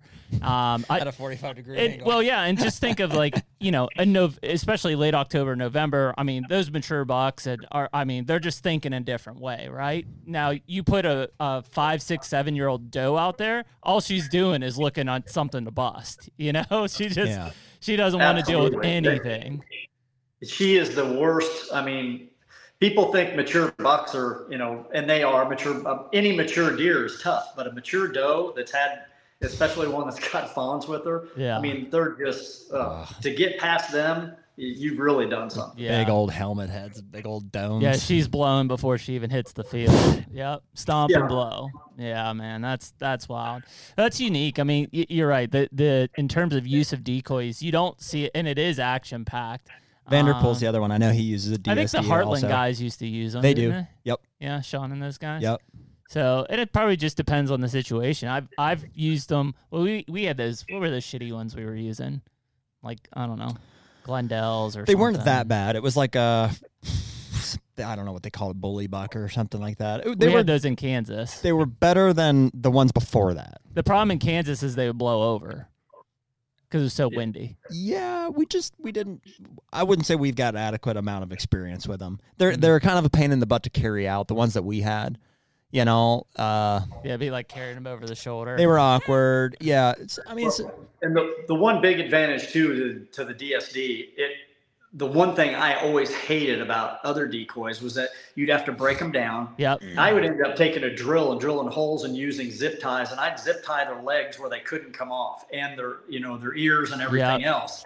But then when you're carrying them out there, it sounds like you're carrying a tin roof. Absolutely. I mean, they're terrible. But the DSD is exactly the opposite. Theirs is made out of a different material. The decoy is all together. So, like I strap it on my bike on the front or the back of my bike, and then when I get in there, it's got a stand. So I just put it up, put the decoy on it. It can't fall over unless a buck hits it. We've had lots of them knocked over my buck, but they're just made different, and it's why they're so expensive. I mean, they're made out of that same material that they make the turkey decoys out of. Oh yes, I see the doe. They've got it for sale here. So at least at Shields, the buck is $6.99 and the doe is $5.99. I see what you say about her head up. Mm-hmm. Not like in an alert position, but they do look good though. Oh yeah, they're amazing. That looks legit. The buck decoy is the bomb. I mean, it really does work good. And then if you use some good quality like tarsal gland scent or preorbital scent with them, we've just had really good luck with them. It's so fun watching bucks come in there and get mad. It sounds like, Jay, I mean, because here's the other thing, and knowing how a buck moves in is like, you can't just throw that thing in the middle of the field and in bow range and be like, it's good. I mean, you really have to set that thing up to the wind, to your stand location. There's a lot of factors there. Yeah, you definitely positioning the decoy, the way it's facing as with where the wind's at and everything. Obviously, if you're sitting there, you're going to want to have the wind in your face. Well, the bucks will always circle, obviously try and get to the downwind side, but they will also always circle to the head of the decoy. So you kind of got to keep that in mind whenever, you've got one that's trying to circle. You want to make sure that when that happens, that he presents you with a quartering away or a broadside shot. Gotcha. And most of the time you want to shoot him. I got lucky last year and I had a lot of comments from the video, but I couldn't get my buck last year came in to the decoy and he was facing it. And he never would come around. So he was quartered to me at 13 yards and I couldn't shoot. And I was sitting there waiting. Well, then he finally backed up and he knocked my decoy over. And when he knocked it over, he took about one lunge and then turned back towards it. When he did, then he was quartered away from me and I killed him. But he could have just as easily, once he knocked that decoy over, he could have took off too. So I got a little bit lucky there, but it's just, and that's a whole different subject, but shot placement and the way the deer is angling to me is just the most important thing. I can't stand it when I see, talking about all this new content and everything that's on YouTube and all these, and there's some great content out there, but I just cringe when I watch some of these guys shoot these animals that are quartering to them or straight on them. And it's just like, because I know there's a bunch of kids out there watching that stuff going, oh, I can do that, and it's like, oh man, just broadside or quartering away and your target gets infinitely larger, to make a good shot. So Jay, do you reserve using the decoy primarily for field edge setups or like? Yeah. I don't take it into the timber. I've tried it before, but what I've kind of found is that if it's not in an open spot where they can see it to begin with, if it shocks them a little bit, like in the timber, if they're walking and all of a sudden they get too close before they see it, they can kind of have a bad reaction. So, and most of my setups in the timber are pinch points and whatnot and trails and, and maybe, you're trying to call them to you there anyway with the grunt tube or rattle horns. If they miss you by ways, you can try and get them to come to you. But out in the open fields, it's so much more fun because they don't have to be close and they see it, and then it's like, and you can always tell when one's going to play. I mean, the first thing he does when he walks out there and he looks at it is he starts licking his nose or he lays one of his ears back and then he starts doing that sideways walk, into it. It's just, there's nothing funner. It would be a lot of fun. I mean, I've hunted with a decoy before and I've had some cool encounters, but I never shot one off one. I've had some younger bucks. What I told Jay when you stepped out for a minute earlier, I was saying, man, I'm always on the fence about it seems like, and mine wasn't a DSD, it was a cheaper whatever. It was like 50-50 whether they were going to engage or not like it and kind of spook. I think the big thing, Jay, I don't know about your style. I do a lot of blind calling, especially in that late October, early November. And so when I've lost a lot of my mature bucks, it's because they've come in and they're looking and they don't see anything and they're like, and something's not right and they're gone. And those are the times I wish I had one to pull them through. Sure.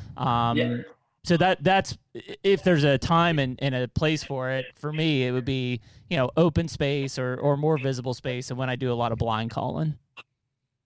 Yep, it's a lot of fun. I mean, it's worth a try, and you hope you don't have a bad experience and it doesn't cost you a deer. But I can't honestly say since I've started using the DSD decoy that I've really had many bad experiences at all. Like for instance, the deer I shot last year, there were 8 deer feeding in the field, 8 does that were feeding in the field within 30 yards of my decoy. And had they spooked, I'd have never saw the buck.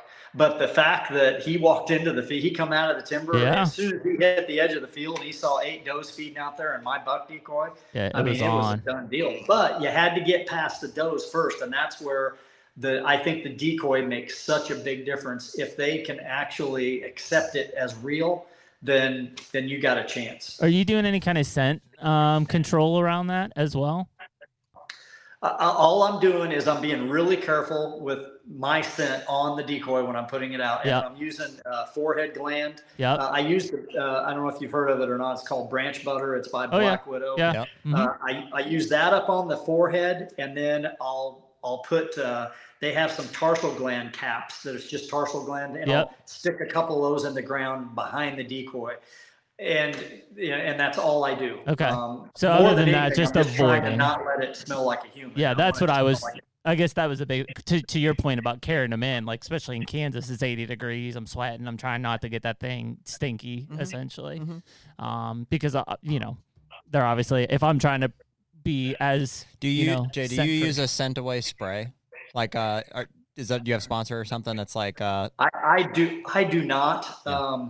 I tell you, in talking about scent, the only thing I've ever used that I can honestly say works and has saved a lot of my hunts, and I know this is it's a hot topic and it can be a controversial one too, and they're not even a sponsor of mine, but I've used ozonics from the very beginning, and it just works. I've had so many instances. Well, that back to the same hunt, October 18th last year, when I got in there that night, the wind switched on me, and I was like, "Oh, I can't believe this." Well, I had 8 does out there that were downwind of me, and they didn't bust me. I mean, but I had the ozonics. I had that ozonics run full tilt inside that bank spline. I'm lucky I didn't have an arm growing out of my forehead.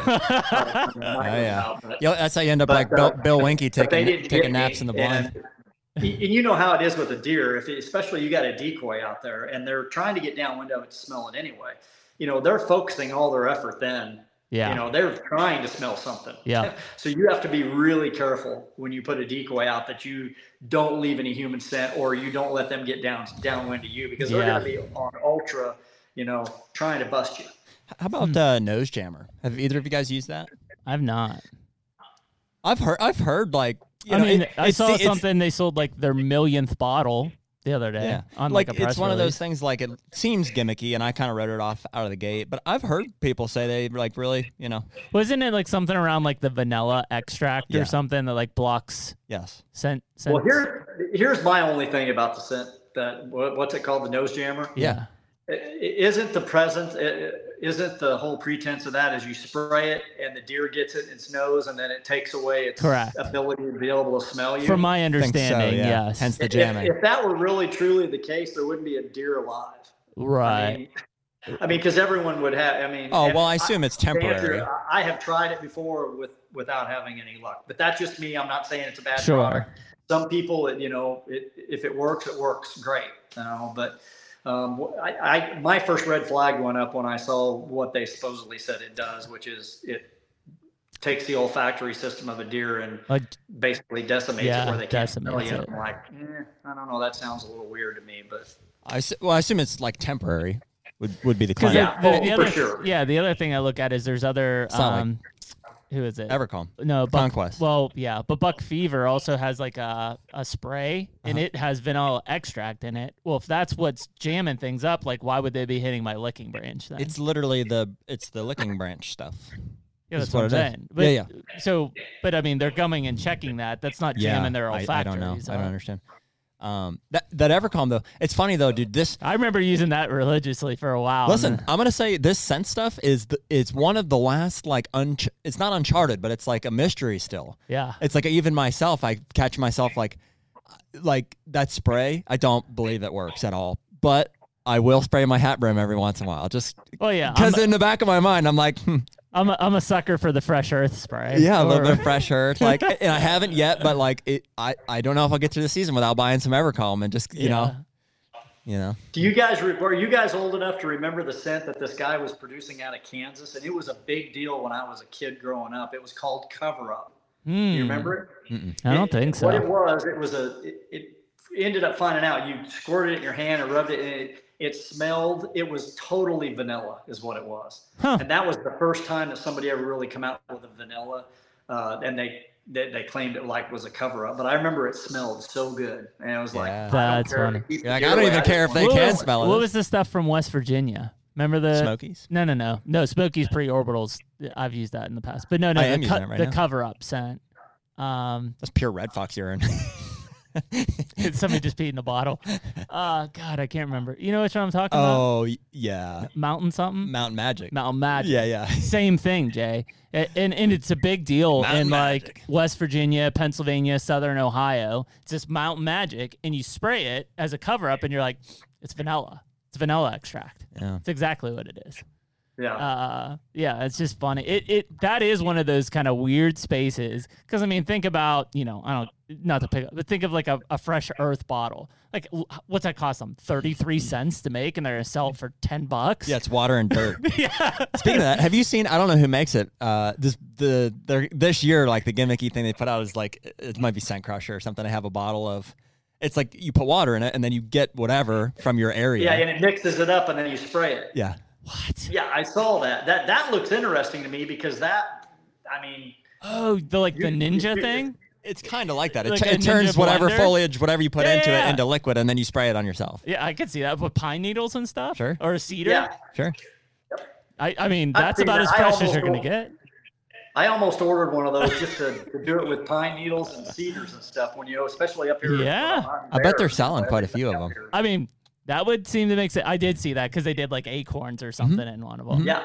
I don't know what the legality around that is, but Oh, I'm sure. I'm sure you can do it. Yeah, it is one of those areas that super saturated, but just, there are certain people that I know growing up. It's one of those deals. It's kind of like camo. It's like we don't know exactly how deer see, and we don't know exactly how deer smell. So like it's pretty, with good marketing, you buy in on like, oh, this helps with that. And every year growing up, I went and bought Tink 69. It just was what, I'm like, this is what you have to buy for the rut, right? And I was the guy who was dumping it on his boots and walking through the grass. Swishing it. Yeah.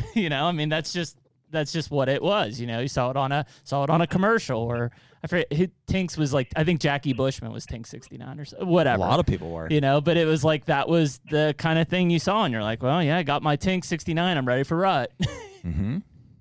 The Hunter Podcast is brought to you by Muddy. Man, Jared, we probably have been using Muddy products for at least 10 years now. It's a long time, dude. It's been a long time. And I can remember when it was simply just safety harnesses and camera arms of all things. And, that's evolved to where you and I both have a bunch of Muddy box blinds as well. I would say a bunch. But yeah, they've come a long way. And certainly the box blinds are huge. Shot that buck over your shoulder out of a Muddy box blind a couple of years ago. The harness and all of the other safety accessories really are a major component of what Muddy offers for me.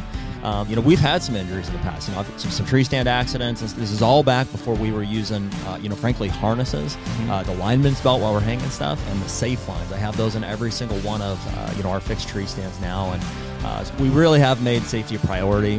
That's a big deal for us.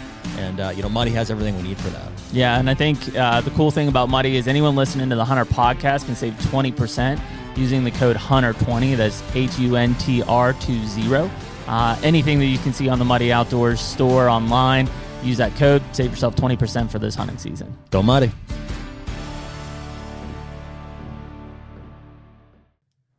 All it takes is one guy to have a really good experience with that scent too, and then he tells all his buddies, and they all tell their buddies, and the next thing you know, it's the gospel that it works too. So, yeah. But that's just marketing. You know what? The first buck I ever killed with my. Actually, you know what? I've never killed a buck with a gun.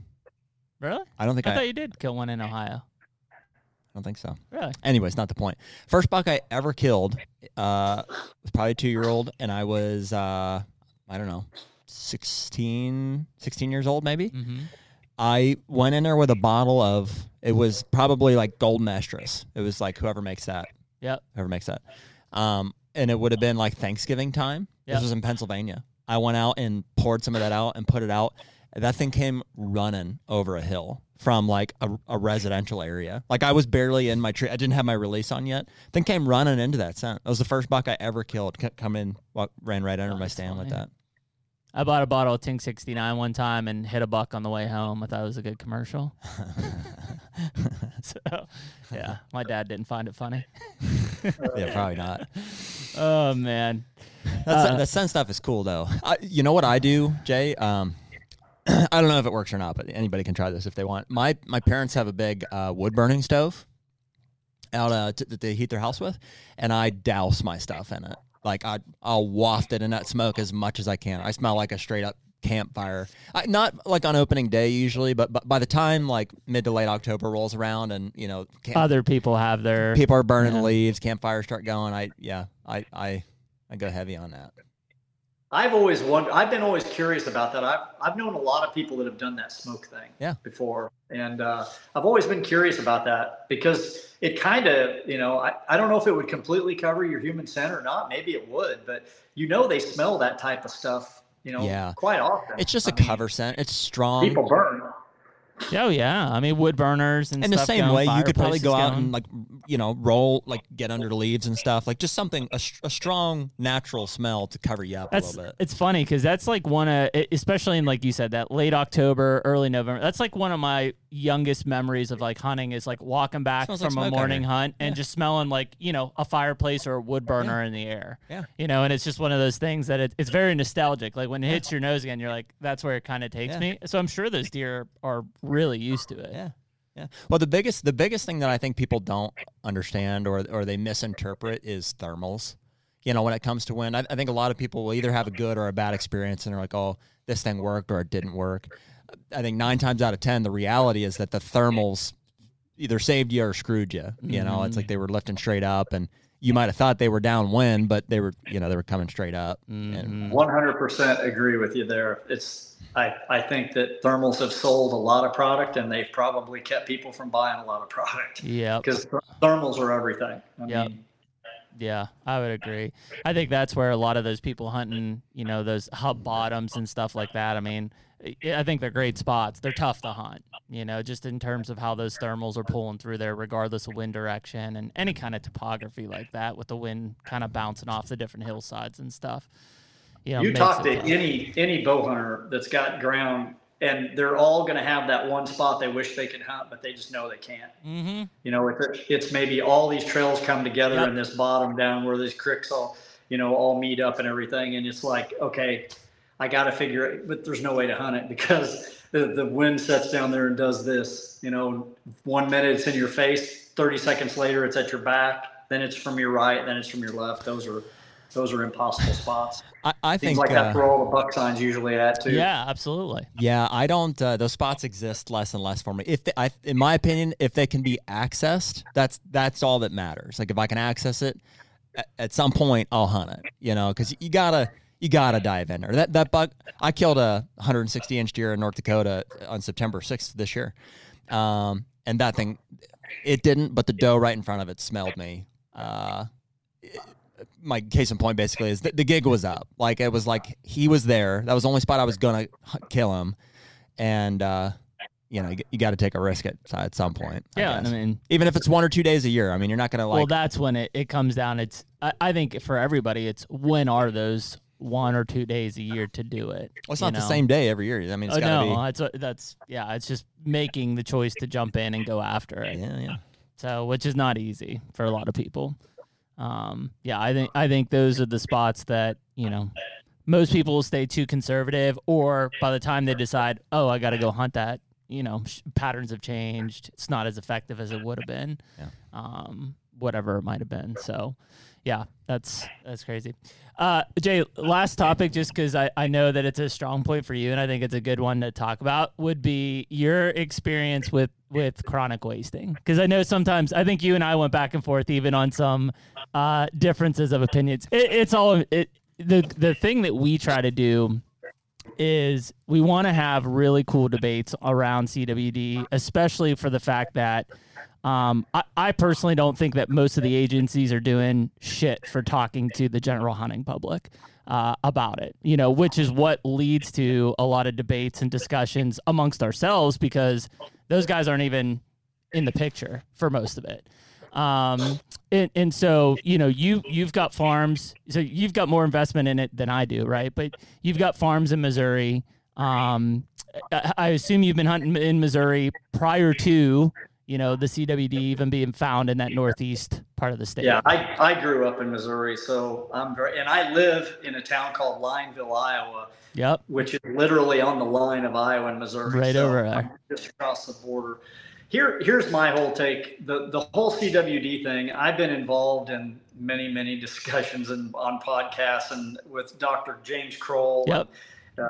Nugent and Kroll and I did one time, and I've listened to so many people talk about it, and I've talked to agents before. And here's my big beef with the whole CWD thing. Mm-hmm. There are facts that they cannot dispute. It started in the 60s. Yep. Okay. They don't know how it started, but it started in the 60s. Deer nowadays, because they are testing for them, have it. Mm-hmm. Okay, so that's been 60s. That's been it's been 50 some years ago. Mm-hmm. 60s, no, it's been 40, it's been 60 years. 60 almost 70 years. Yep. Not one human has ever been affected by CWD. Correct.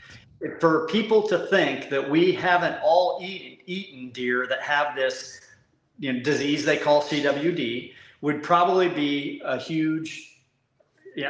We've all done it. We've all done it. I live in Iowa and hunt in northern Missouri where they've, these new cases have come up. Mm-hmm. People eat millions of pounds of venison every year, and they keep testing, they keep finding it, they can't get rid of it.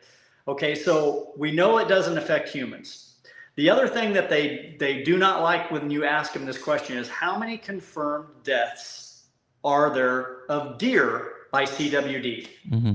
Now, that doesn't count the deer that got hit on the road that they tested, or Sure. the deer that you shot that you took that they tested. Yep. How many deer do they know 100% positively have died from CWD after 70 years and all the testing and all the hundreds of millions of dollars that they have spent on CWD all Mm-hmm. across the country?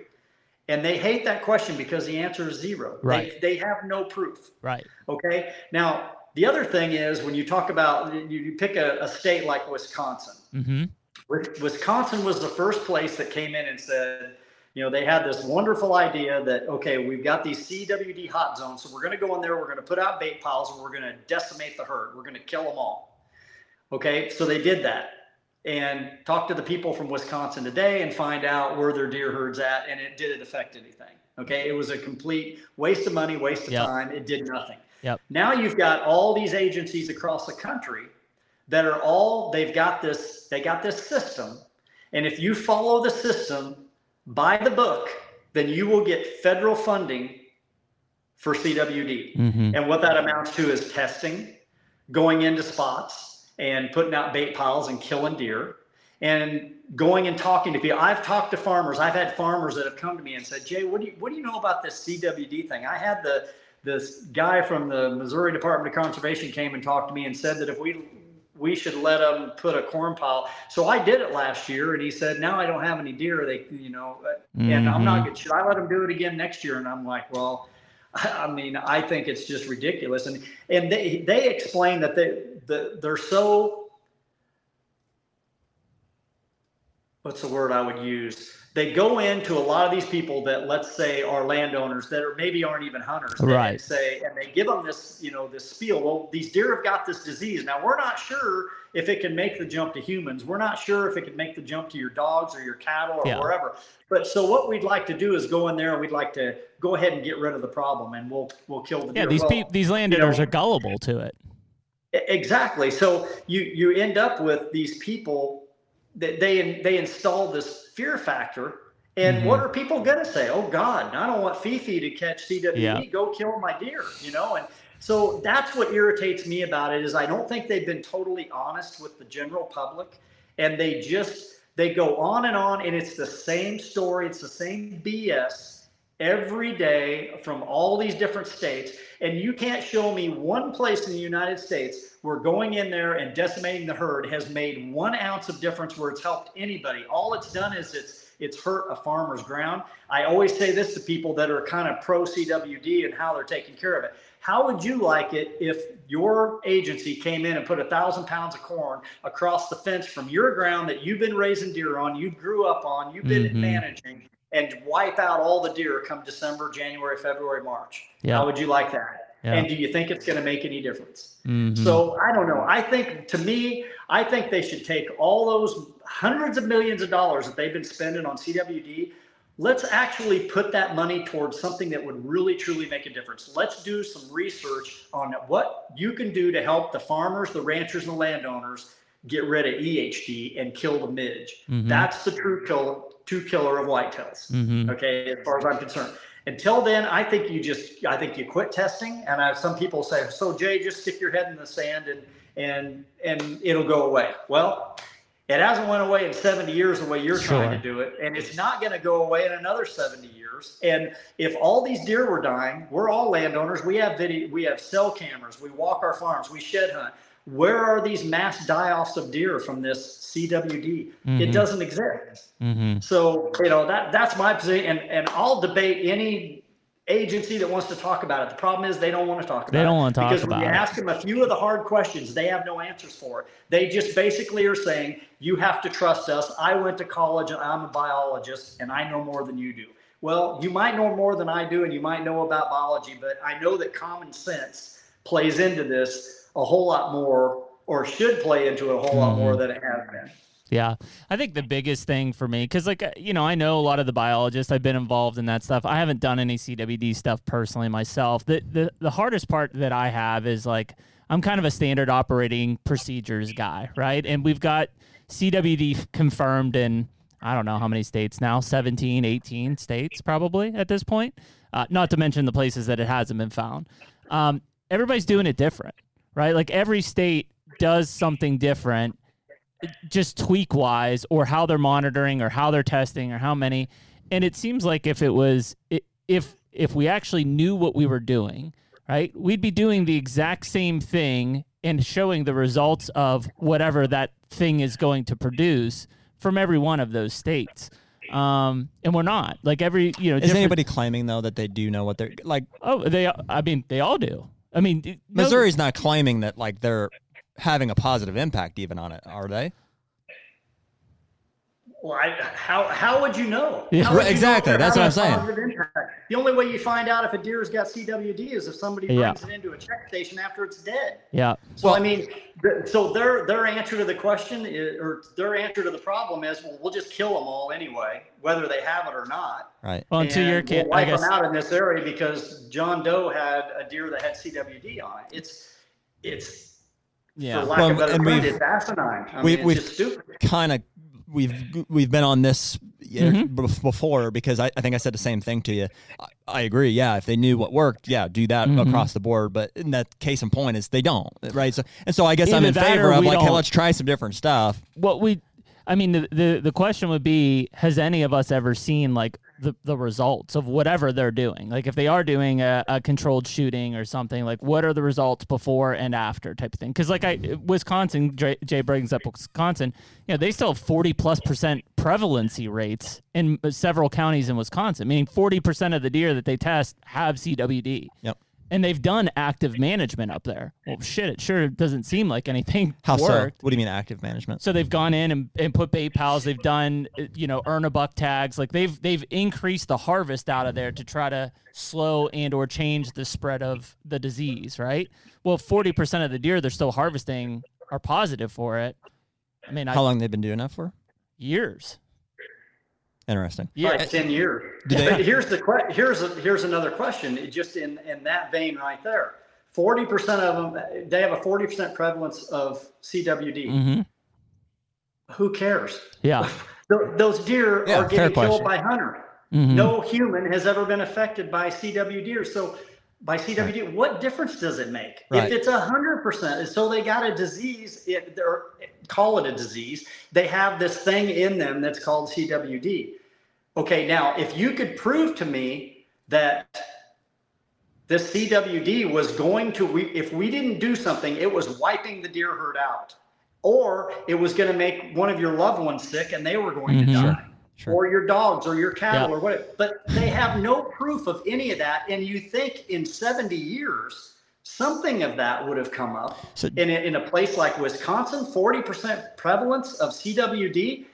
And not one human has ever been affected by it, and they still have deer, and the deer they're still killing have CWD. So what really is CWD? Mm-hmm. The point, Jeremy, that you always come back to is, because I ask, are there confirmed deaths? And you say that there are. Where was indirectly that? Stuff is what Jay and I were just talking about. So vehicle collisions and things like that. Well, no, but there are cases of of confirmed CWD deaths, correct? Well, that's how they originally found it in Colorado. If there is, I don't know where they're at. I've never heard of a confirmed death of CWD. What did you say? The ones originally in Colorado, the mule deer originally in Colorado from CWD. That's how they found it. Okay. So those deer were in a pen that. Do you know is there anything online about this we can look up? Oh yeah, it's Fort Collins, Colorado. Can you pull that up, Nick? 67 or something like that. Because I would tend to. It sounds like we're all pretty much on the same page, but I agree, Jay. I'm kind of like, it doesn't seem like a big deal. It's like there are biologists and stuff, and I think Bronson was one of them, but a couple guys who are like, hey, this is a big deal. We need to take these preventative measures. I don't think they're necessarily in favor of, like, Missouri seems like an extreme example, but nobody really has an answer. Well, right? To the point of that's where it comes back and forth on the. Are you doing it on your phone? On what each of the states are doing, and in terms of what's the consistency or communication. Like, that's the biggest thing probably is there's no communication. Well, that's the thing. Just what have we done? We see clearly what's not great for a lot of people, which is killing all the deer. But so what is and even to the standpoint of the hunter side is like, again, I can't imagine, dude. Jay's, and I understand, like, drastic things call for drastic measures or whatever. But imagine they pull up next to your farm and dump several thousand pounds of question and start shooting all the deer for what? Testing. For testing. Of which maybe one is positive, maybe none are positive. Are you looking where it originated from? Let's do confirmed CWD deaths. Confirmed deaths? Yep.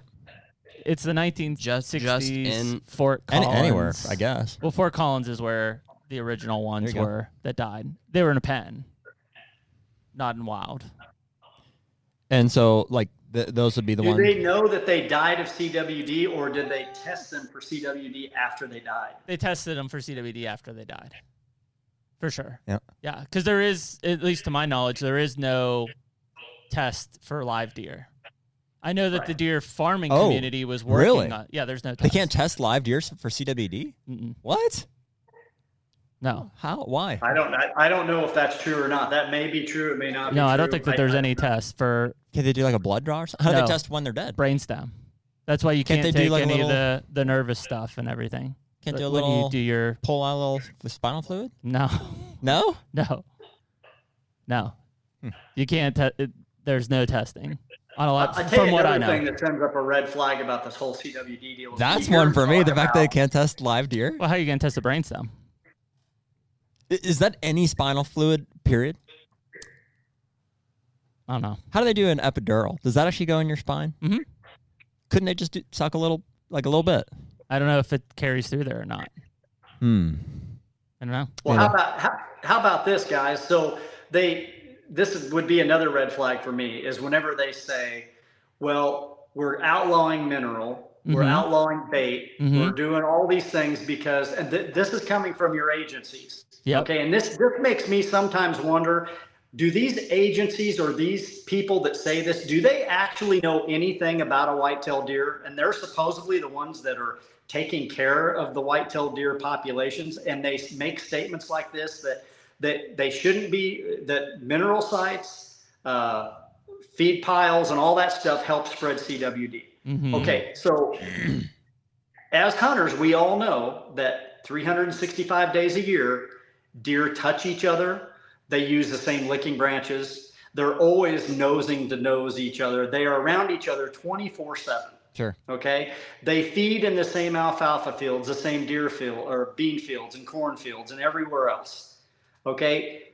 And I can't remember what they said the gallon amount is of urine it takes in order to saturate and create enough prions for It's a lot. For it to spread, but it's like something like 16,000 gallons or some unbelievable stupid amount. Okay. That's an Austin Powers type test right there. Mineral licks and feed piles and all that help spread. That just doesn't make any sense. And there again, I'm not a biologist, but I have common sense. And we all know as deer hunters, you're never going to stop a deer from hitting a scrape, hitting a licking branch, feeding in the same fields, licking each other, fighting. They're a very social creature. So I don't know how saying that is going to spread CWD. Yeah. Well, it's definitely not going to stop it. I mean, it's certainly one of the things that like has deer in a concentrated area sticking, along with, like you said, licking branches, licking each other. That stuff all still continues. So I guess I can see both sides. What do you find, Nick? I'm not really finding anything. Like, it shows that it just says linked there for 50 years. And if you look up, at least what I see, like confirmed deaths from CWD, it just says there's little to no information. Hence the reason they hate it when you ask them that question. Confirmed CWD deaths. So here, Realtree has an article. Sure, that's great. Let's see. Some to the season, blah, blah, blah, blah, chronic waste, and it's a safe bet. Comment thread, like CWD has never killed a deer. What if? Where's the proof? Here's Lindsay Thomas. KDMA. Reported on story where a hunter watched a deer fall over dead from CWD. How does he know it was from CWD? I assume they tested it after the fact. A Mississippi hunter sat. That doesn't mean he didn't die of EHD. Sure. I mean, that's the part that's so great. Hey, Jay, just for transparent, I'm totally open to the fact that it might not, I don't feel one way or the other about it.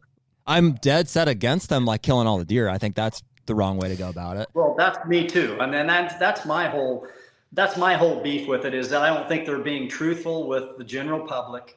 They're just kind of doing what they want to do, telling us we're all stupid, and it makes no sense. And that's my whole beef with it. That's why I've been so vocal about it. And I'm one of few in the industry that will be vocal about it. It kills me that a lot of the other people that are in this industry won't talk about it. They don't want to, they're too politically correct to say anything about it because they don't want to upset their sponsors or whoever. I don't care. Here's my thing.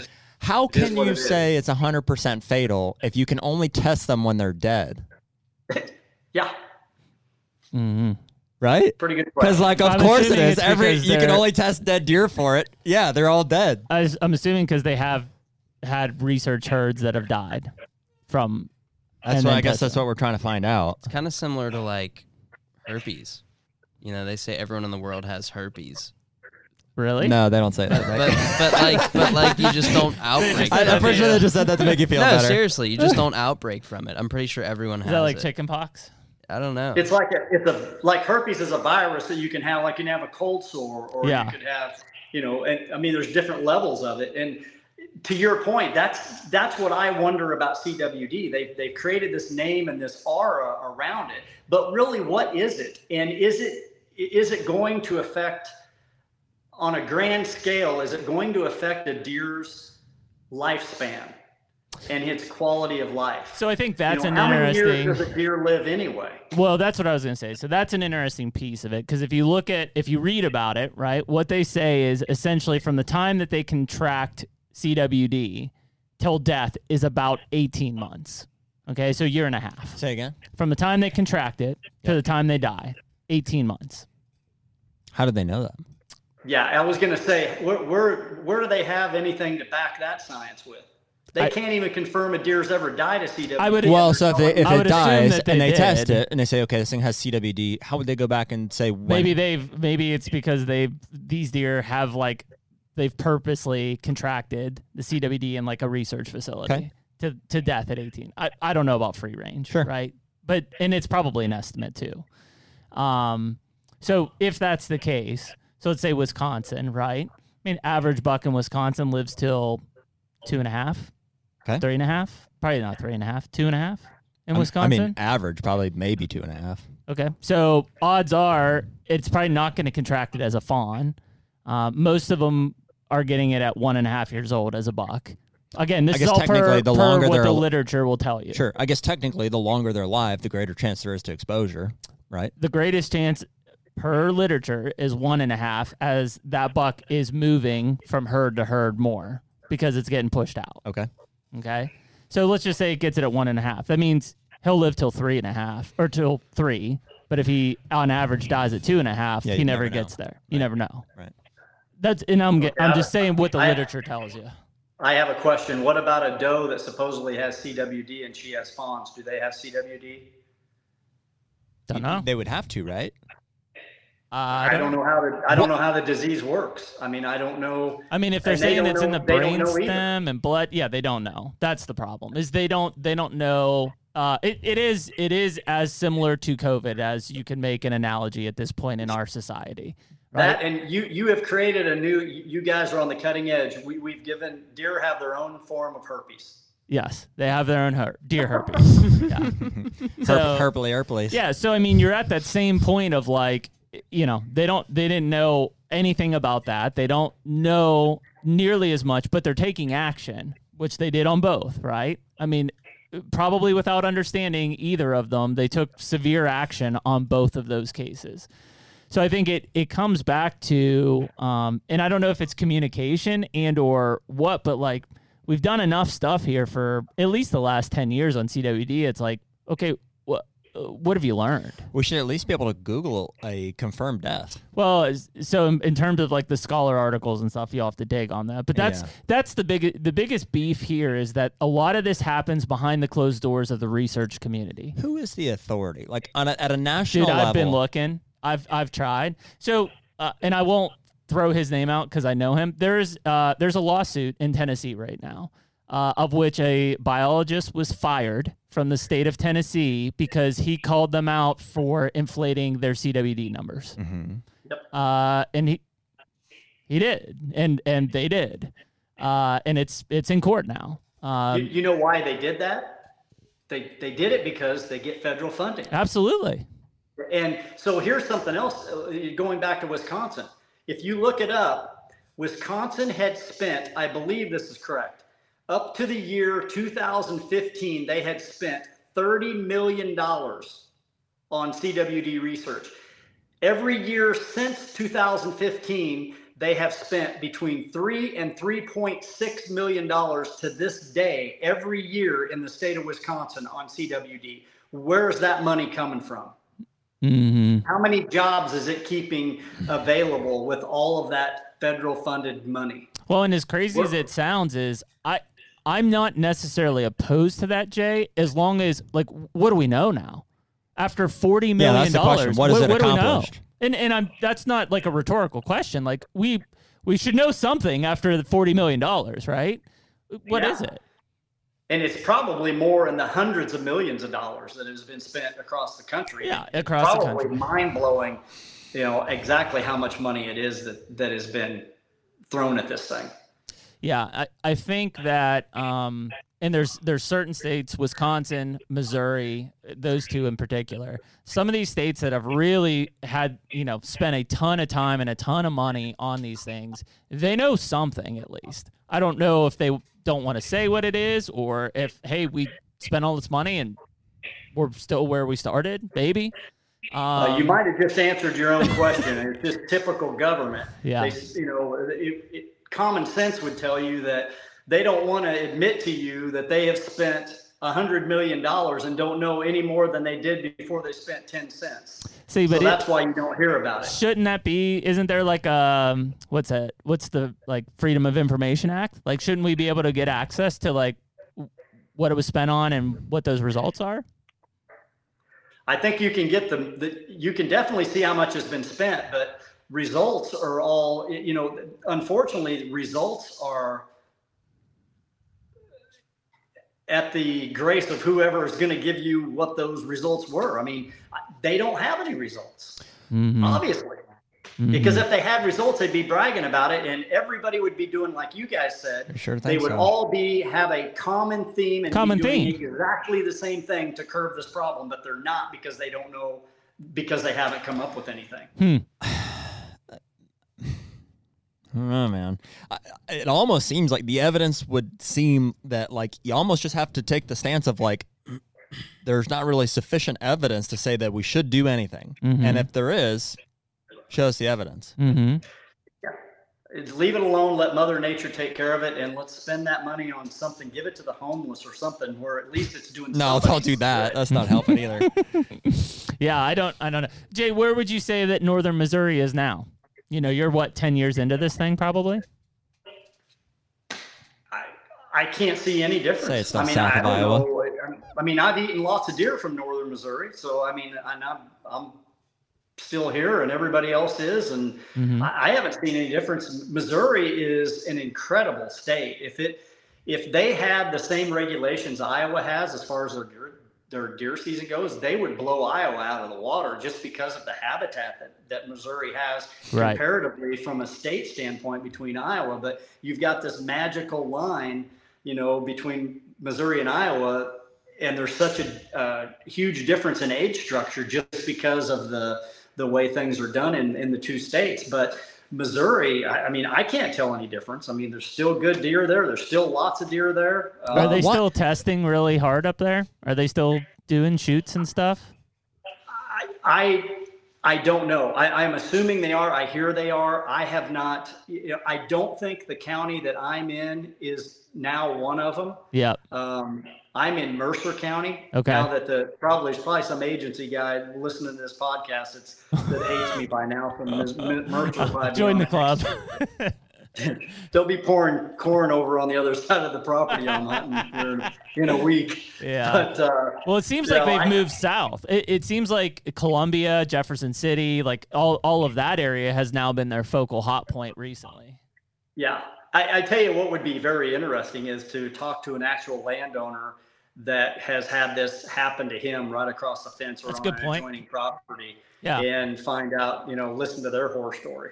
Well, I've been trying to we'd love to talk to anybody involved, somebody involved in the study. And I've been trying to get somebody, I say perceives CWD expert. Some of these research guys are just too much, frankly. Like they'll just talk over our head and we'll never get anywhere. An agency person would be the one to talk to. They just not allowed. No. Yeah. Sworn to silence. Yeah, I just don't. I about guarantee you there isn't going to be one of them that's going to be willing to come on your podcast and sit there and answer questions that you're going to ask them about it because they don't want to. They don't have an answer and they don't want to be. I thought about asking Jason Sumner's to be on. That's Missouri's guy. Who's he to the state? Jason's the chief. But at one point in time, he was the head deer biologist. He's the chief. What now? Chief of the Wildlife Division. Okay. For Missouri Department of Conservation. I've heard that name before, I think. I know. I just don't know if... Shoot him an email. Yeah, I will. I think I already have. If anybody's listening, shoot him a DM or an email or something. Tell him to come on our podcast. Yeah, and it's not... I'm not here to grill as much as I am just trying to figure out some information here. Chances are there is information out there that we're just not privy to. I'll look at some stuff. I hate digging in the scholar articles and stuff. It's mind-numbing. Well, that's classic, from the journals and whatever to get translated into it doesn't happen to the hunters. It just doesn't happen. So it would surprise me if there's not studies and stuff that have been published that we could access that we just don't know how or aren't privy to. But But yeah, it'd be great to get some. Seems really conversation about really crazy that and maybe there are. So Nick, we'll have to look. It seems really crazy that some of these state agencies, whether it's Missouri or Wisconsin, doesn't have some very understanding report, slideshow, video, whatever, summarizing. Hey, here's where we stand on CWD every freaking year, right? For $3 million or whatever. Seems like that would be pretty important to keep the education coming to the public. We need Peter Ducey out here asking questions, grilling. I don't know, man. Yeah, it is. It's one of those things because we talked about earlier the fact that I think retention and paying attention to our current hunters is so critical right now, and I feel like the agencies are doing a very piss poor job of it. To the point of, I'm not saying all the money, but a lot of money spent on this could be going to hunter retention, could be going to buying more lands for public access, could be doing a lot of things. I don't know. Yeah. It comes down to there's a limited resource that's going into these agencies, and they need to be spending it wisely. And I don't know until we understand. I don't know what the answer to this question is right now. I know that a few years ago, Missouri's Department of Conservation was the wealthiest conservation department in the country. Still is. And I can tell you why that is because they had they got a certain percentage of the sales tax on anything. Of every dollar went towards the conservation department. Yep. Now they may have rescinded that now. They haven't. Sure. They're still making it, Jay. Where that's at. What's that? They're still making it.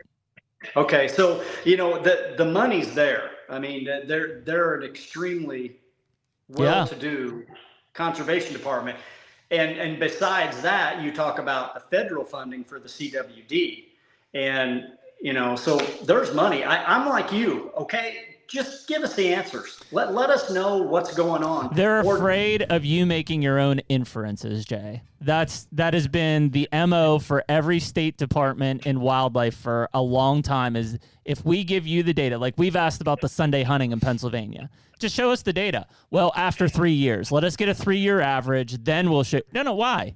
Just show me how many deer were killed last year. That's all I want to see. They will be afraid of what conclusions you draw from that data.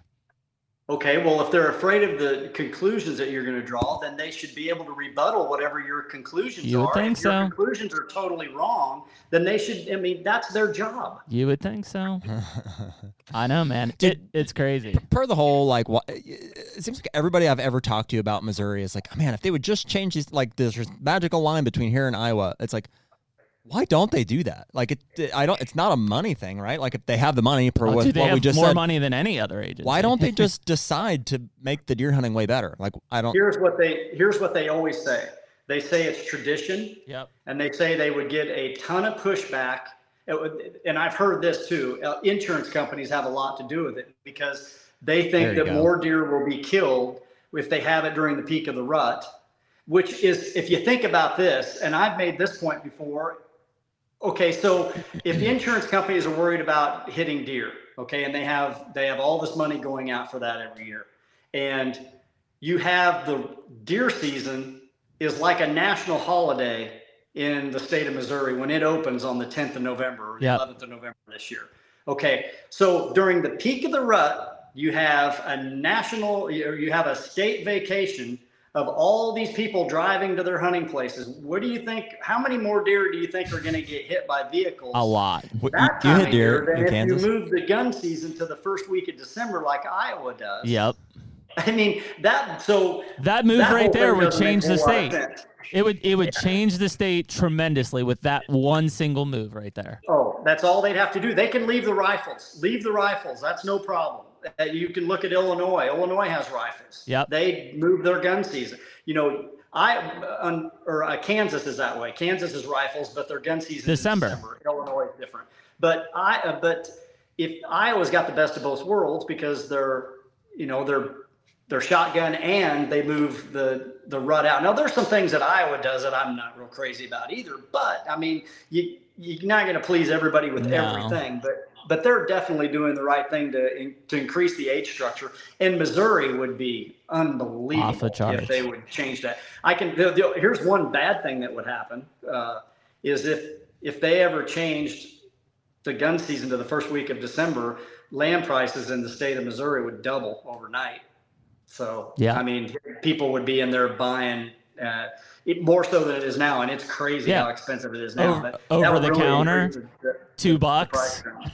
Like, there's a lot of things that are checking the box for somebody who wants to come and buy land in Missouri. Yeah. Yeah, I don't know. It'll be interesting. We'll dig some stuff. I've been trying to find a quote-unquote CWD expert here for a while now. These research guys aren't going to cut it. There's a couple. I can tell you one you might contact. Contact Dr. James Kroll. Yeah, I know Dr. James Kroll. Dr. Kroll. Yep. Yeah, Dr. Kroll is very, very versed on CWD, and he does not go. He just tells it the way it is, and the agencies don't like him for it. But he worked for Wisconsin, right? Didn't Wisconsin hire him as a consultant or something? I don't know what the answer to that is, but I know that he's got so much. He's forgot more than any of us will ever. I mean, he knows so much about CWD and that whole situation from the very beginning to now.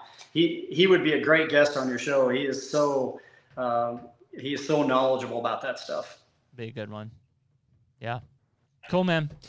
Well, listen, Jay, we appreciate you coming on, dude, and great to get to talk to you and understand. Jared and I kind of always do these podcasts really because we're just trying to find guys who are like-minded with us and passionate about hunting and land management and just, everything around the deer hunting side. I mean, that's really why we started this thing out of the gate, was just to talk to other people about deer hunting, because we were doing it every day and figured we'd start recording it, basically. Yeah. Sure.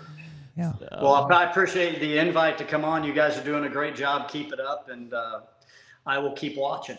All right, buddy. Thanks, man. It's an honor. Well, we hope you and Wyatt have a good season. Keep us posted, and good luck on the Bears up there. Okay. Thank you, guys. Have a great day. Be safe. Wear that harness when you get in the tree. All right, buddy. Thank you. The HUNTR podcast is brought to you by Muddy and Stealth Cam trail cameras. Cell cams, cell cams, cell cams. What an evolution the industry has seen, and we've experienced personally over the past 5, 10, whenever cameras were invented, right? It's like, man, it's totally changed the way that we inventory deer, pattern deer, and ultimately the decisions that we make when we're going out to hunt. They're a serious piece of the puzzle, and that information is invaluable for us. We trust the Muddy and Stealth cams, together to be able to collect any of that information. Yeah, I mean, as an admitted trail cam addict, I've definitely been guilty of under-hunting places or relying too heavily on that information that's come in. That said, it's an invaluable tool to the overall management plan and strategy that I have for my own properties or even hunting public land. It doesn't matter. We have a finite amount of time in going out and hunting. So when you and I are after a particular class or quality of deer, usually a mature buck, we can't waste time hunting an area where that deer doesn't exist. And those cell cams provide that information that allow us to spend the time in the area with the highest chance to accomplish our goals. Say it all the time, man. You can't kill them if they're not there. That's it. So right now, any of our listeners can use code HUNTR20 to get 20% off either Muddy or Stealth cameras. We're certainly going to be taking advantage of that, and we hope you guys do too. Yep, check out Stealth Cam and Muddy. And awesome. Mr. Gregory. Jay Gregory, man. Wild Outdoors. Yeah, cool stuff to talk. I think the decoy stuff's really interesting because we've had conversations about using that, and I'm just like, I don't know. Yeah. Those DSD decoys are. It's also like those are awesome. I feel like and I'm not saying that he doesn't. I encounter a lot of young bucks prior to seeing a mature buck usually. Yeah, I know. And so I feel you like run the risk of them knocking it over, having to walk out there again. Yeah, setting it back. It's a lot of work for sure. Yeah. But I mean, if you're like in the zone on that one buck that you're trying to kill, then yeah, probably. It's a different style. I can see how once you get on it, like you cling to it. Just myself personally, I get this the Bill Winke in me. I prefer not to. I don't want him to know I'm there necessarily. Sure. I'm careful versus. I will blind call, but I'm careful about it too. I don't want to have to. You're not shirking off in the stand all the time. I don't want to give them a reason to try to figure me out, to have to get downwind of something or to have to, because it's tense and the chances for something to go wrong, I think, get increased. That's a big piece of, in many cases, why I don't like bait is I'd rather 100%. slip in 100% natural, as clean as possible, nothing out of place than something that's not natural. Right. That's not supposed to be here. Yeah. So yeah, I mean that's a big piece of it, but definitely it's got its place. I mean, I've lost or missed out on several buck opportunities by calling in a giant, and then him not seeing anything and being like, I don't think so. Yep. So that was cool, and yeah, CWD discussion. I wanted to bring that up. I know Jay's very passionate about that, and we may even have opposing views on some stuff. But there's a lot of questions that I think we all agree on that need some answers, or somebody can point us to the data and. I'm pretty tight knit with a lot of those agency guys, and I understand it's their job, it's their livelihood. Yeah. There's probably things that maybe they would agree with us on, but they couldn't necessarily say, and you may say, well, that sounds shitty. It's just, Well, it is shitty, frankly. I mean, that's life for most of us. You got a boss that you can't say what you really feel. Yeah. Yeah. Right. And that's where it comes down to. Well, yeah, I don't blame those guys for it as much as it doesn't seem right that, that information is withheld from the general public. I'll dig some too. I've got access to a lot of that stuff from my biologist days. And so I'll look for some things. There's two guys then that, and not like I don't know what our effort has been to reach out to them or not, but we need to talk to Tonkovich from Ohio about the baiting stuff. And we need to talk to probably Sumner's or I know Kroll's not in the agency, but I mean, we can talk to him too. But yeah, we know where. I mean, I'm all for talking to Kroll. I know where his viewpoint will be is CWD fake. Basically. Sure, fine. I just want to see evidence. I want to see evidence to decide for myself. There's just not a whole lot of it. Yeah, on either side. Yeah. So it'll be interesting. I'd love to have some more. I asked my buddy Eric Mitchell, because he's in Minnesota now. Mm-hmm. You know, he was the one who gave me some of those research names, which I don't know, possible. But I think they'll just, you know, it'll be science over our head to where it'll be tough to digest for what we're looking for result wise. So I don't know. We'll pull some stuff out. That might be one that I don't think that's a normal pod, Nick. That's probably like a CWD special type thing. Okay. That we try to like find, and maybe we even do a couple different ones and put them all together for like a longer CWD type pod. But I just because we're crazy. Well, we've talked about it enough on here. I don't want to beat the dead horse of CWD and spiraling down. So if people were interested, cool, we can make something and they could listen to it. You know, if not, they don't have to. Fine. Same hunter, same time type thing, you know. Mm-hmm. So, anyways. We got to get somebody to be on it first. Yeah, good point. Cool. Well, that'll do it for this week, 151 with Jay Gregory. If you're listening to this, it's at the heart of deer season. I suggest watching that one. You will have already watched it. It's too late, but I suggest watching that one with like a visor. Go get yourself a visor and a little Mickey L. Dude, I used to have a real badass. I just kick back on that one. I used to have a real badass Corona visor. I used to wear around. Nice. That was like circa 2002. I know exactly the visor you're talking about. And I had bleached tips too. Oh, did boy, you? Wow. Yeah. That's a 90s look. Who used to rock that? Jay Gregory. Yeah. We just had him on. Like, wait a minute, that's me. So, he was the guy. Yep. Yeah. Funny. Speaking of Coronas, I have a 6-pack in my trunk right Whoa! now. I'm going to bust them out tonight. Wow, nice. It might be a little toasty in there. Speaking of Corona, you're not feeling that great right now, are you? No, dude. I've had a headache for the past 2 days. That ibuprofen, whatever it was, helped. It was expired, but yeah, it still worked. But yeah, I don't know what was wrong. Like the last 2 days, I've just had a horrible headache and just felt like real sluggish. Maybe you have CWD. I might have CWD.